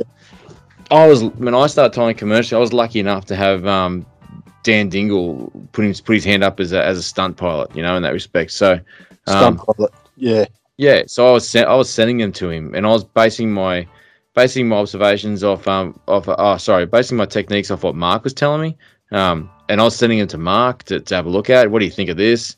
And then I'd send it to Dan for free, and then he'd go fishing. And because last thing I would want is Dan to go to Lake Moala where he was fishing, and pay for accommodation and spend the weekend away from his friends and family and waste his time on the water, and having paid for a fly, Mm-hmm. So now he was willing to do that and stuff like that. And as I said in that podcast there, I'm 99% sure, unless someone comes forward, because I'm not aware of it, that Dan's the first person in Australia to catch a Murray cod on a Buford. That's for sure. Right. Yeah. But anyway, good one, Dan. Good one, mate. Good one, Danny D. Anyway, but it's one thing that we didn't bring up in the show that I wanted to. I thought of it, and the subject kept changing. Is I wanted to ask Mark to explain the difference between an Instagram head, as those guys over there call it, and the way they trim their heads on their Bufords, because you'd only need to go to his page to see it that they're not beautifully manicured shaped heads on those things. Yep. They hack into them with scissors. They don't want an Instagram head. They've learned, and they're not doing it because it's cool. They're doing it because what they've learned on the water, and that's the point I was sort of getting at earlier as well, is that eventually I went down to Dan invited me down. I fished Lake Moala with Ross Vert and Dan Dingle for about 3 days, just all casting.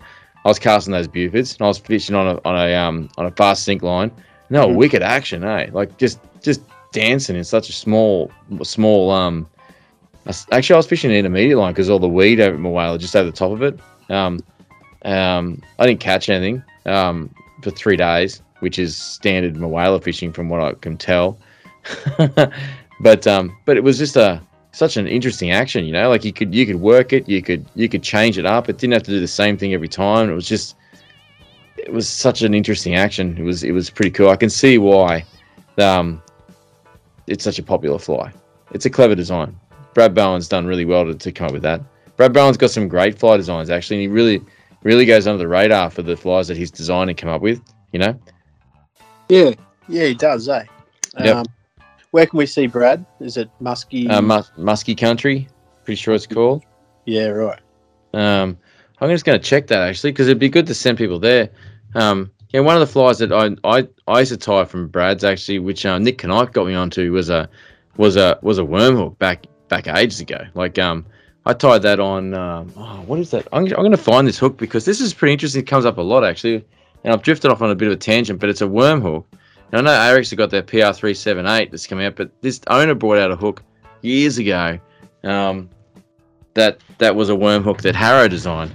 That for Barramundi, it was the same thing. I tied on that, but it's an interesting design what Brad came up with. It was just rummaging around for that hook packet now.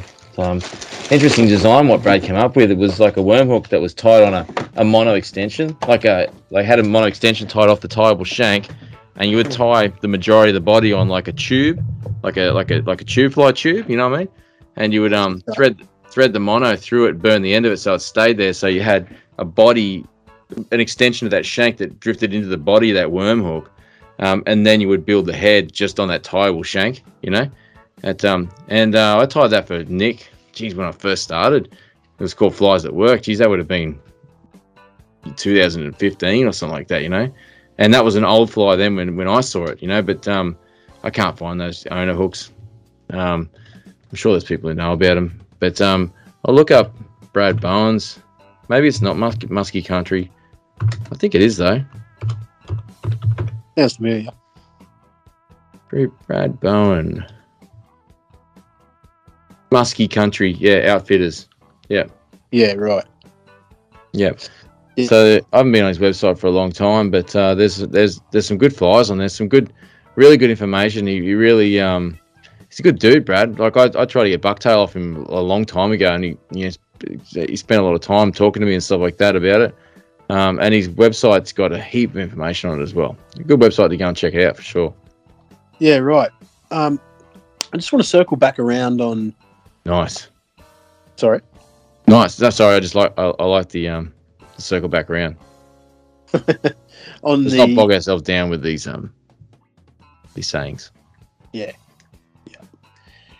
Just on the topic of fly lines, and well, how more importantly with the fly line in relation to the fly, or more to the point, the leader. So, did I get that right in that the leader and the fly is below the leader and the fly line's below the fly?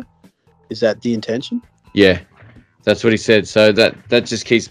When he was saying that, it reminded me of a DK dancer actually. You know. Yeah. I mean, the DK dance is pretty different because the toe point is behind the front of the fly, but still you've got it because like when I was fishing my own Bufords, and when I was giving them to Dan, it found it a really fine line. I was spinning bucktail on it. Now Mark spins body hair, very different to each other. And I was spinning bucktail on there, and I found it was a really fine line between making them too buoyant and not buoyant. Like you really need to fish them to be able to tell what density you need in that head. It took me about 7 or 8 flies and the time it took to get them to Dan, and Dan to put them on the water and give me feedback and stuff. I used to test them in my own lake, but I didn't fish them. I just test them, so it's not a real accurate thing, but it definitely wasn't a test tank, if you know what I'm saying. And what sort of action is the how do you know you've got the right sort of action? What does it look like? I think the best action is that it's slowly rising up, and that way it keeps the fly line and the leader underneath it all the time. You can strip it and you can pull it down to the level of the fly line. That way you pull it down, it dances, as well. Like it's, and being unweighted, we already know that as unweighted as you can get a game changer, as an example, the better the action. The heavier it is, or the more dense the material is, the lesser the action. The same thing in my experience, and I wish we covered this because I would have been interested to hear what Mark said about this as well. Although you're fishing them on like fast sink lines, like type 8. So sink 8 lines and stuff, or sink 6 and stuff like that lines, you're still getting a fly that sinks quite well, like a DK dancer, but is at least a lot more buoyant than the fly line. It might not float, but it will sink a lot slower than your fly line. Let's put it that way. Sure. The ones that I tie like would rise up really slowly, like really really slowly while the fly line's sinking, Yeah, gotcha. But you're never sitting there and checking your phone and stuff between strips. It's literally, you got a fly line. When I was fishing the intermediate line, it's sinking at 1.25 inches per second, less actually. Oh no, it'd be more in fresh water than it'd be 1.5 inches per second because those sink rates are measured in salt water, which is more buoyant. So the fly's probably rising at the same rate. Yeah, interesting. Mm. Yeah. That's I imagine why with all those different. Sorry to cut you off. All the different shapes, and the variability in both the material and the density of it. You could end up with a complete myriad of swimming actions. Yeah, absolutely. And not only that, I mean, like the bigger the head.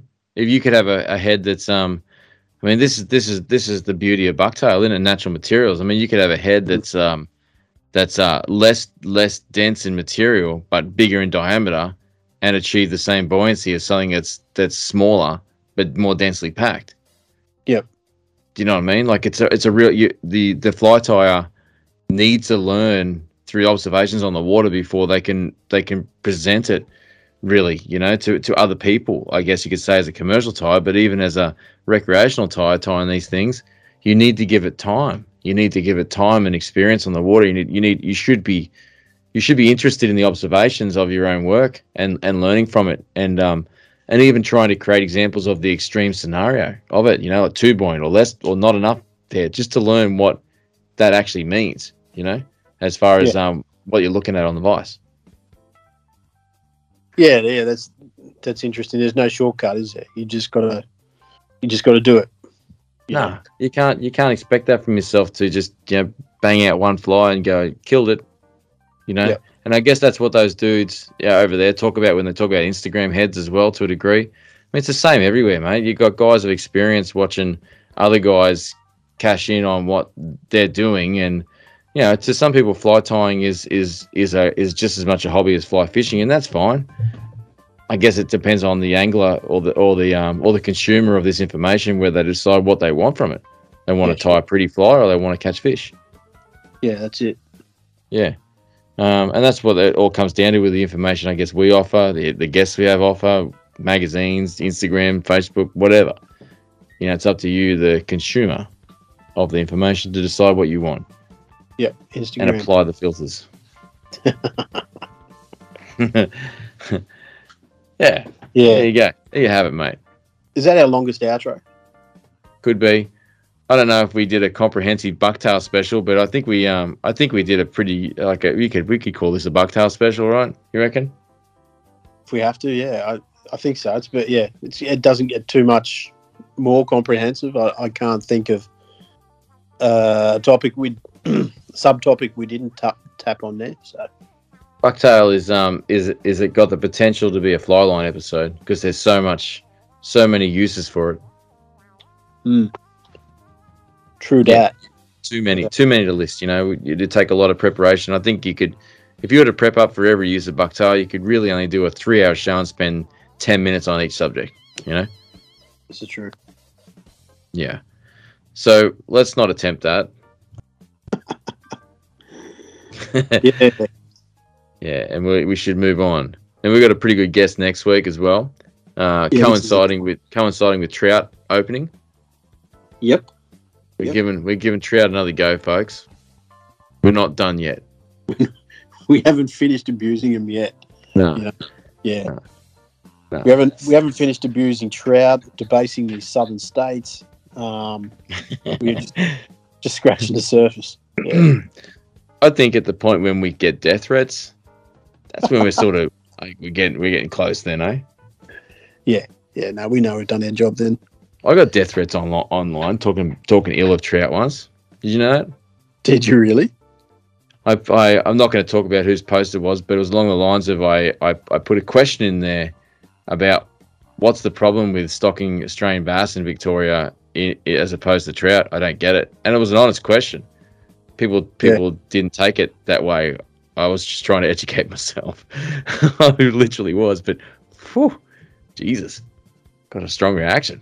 Yeah, nice. Yeah. Yeah. I was really taken back by it. Changed the locks on my front door.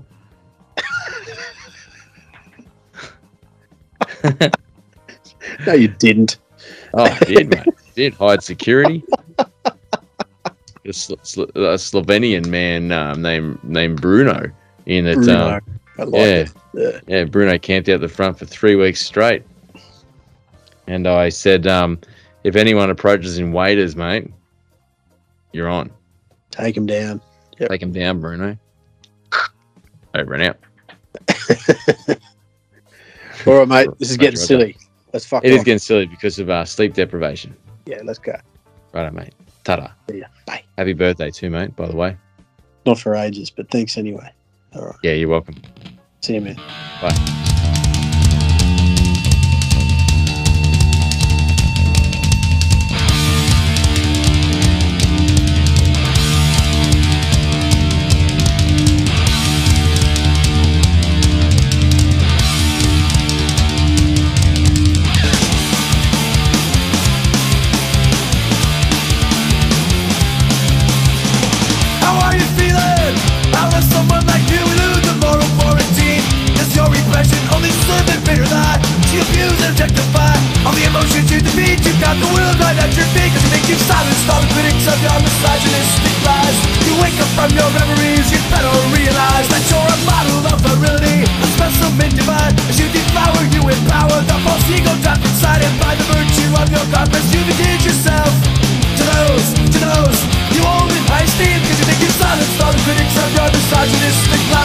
wake up from your reveries, you better realize you gotta rectify that attitude. You're a hopeless case, and now you're too late. You gotta rectify that attitude. You're a hopeless case, and now you're too late. Call her a whore, she's just the same as you. No, she could never be that shallow. But you just take what you can get, then you throw the rest away. A notch on your belt, another score, another leg. Then you silence all the critics of your misogynistic life. But when you wake up from your reveries, you better realize you gotta rectify that attitude. You're a hopeless case, and now you're too late. You gotta rectify that attitude. You're a hopeless case, and now you're too late.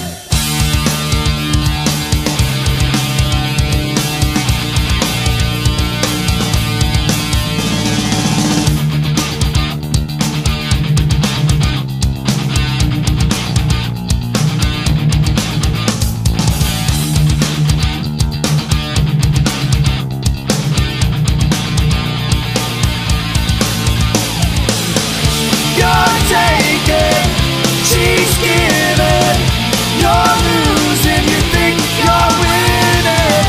Your time is running out now. Does it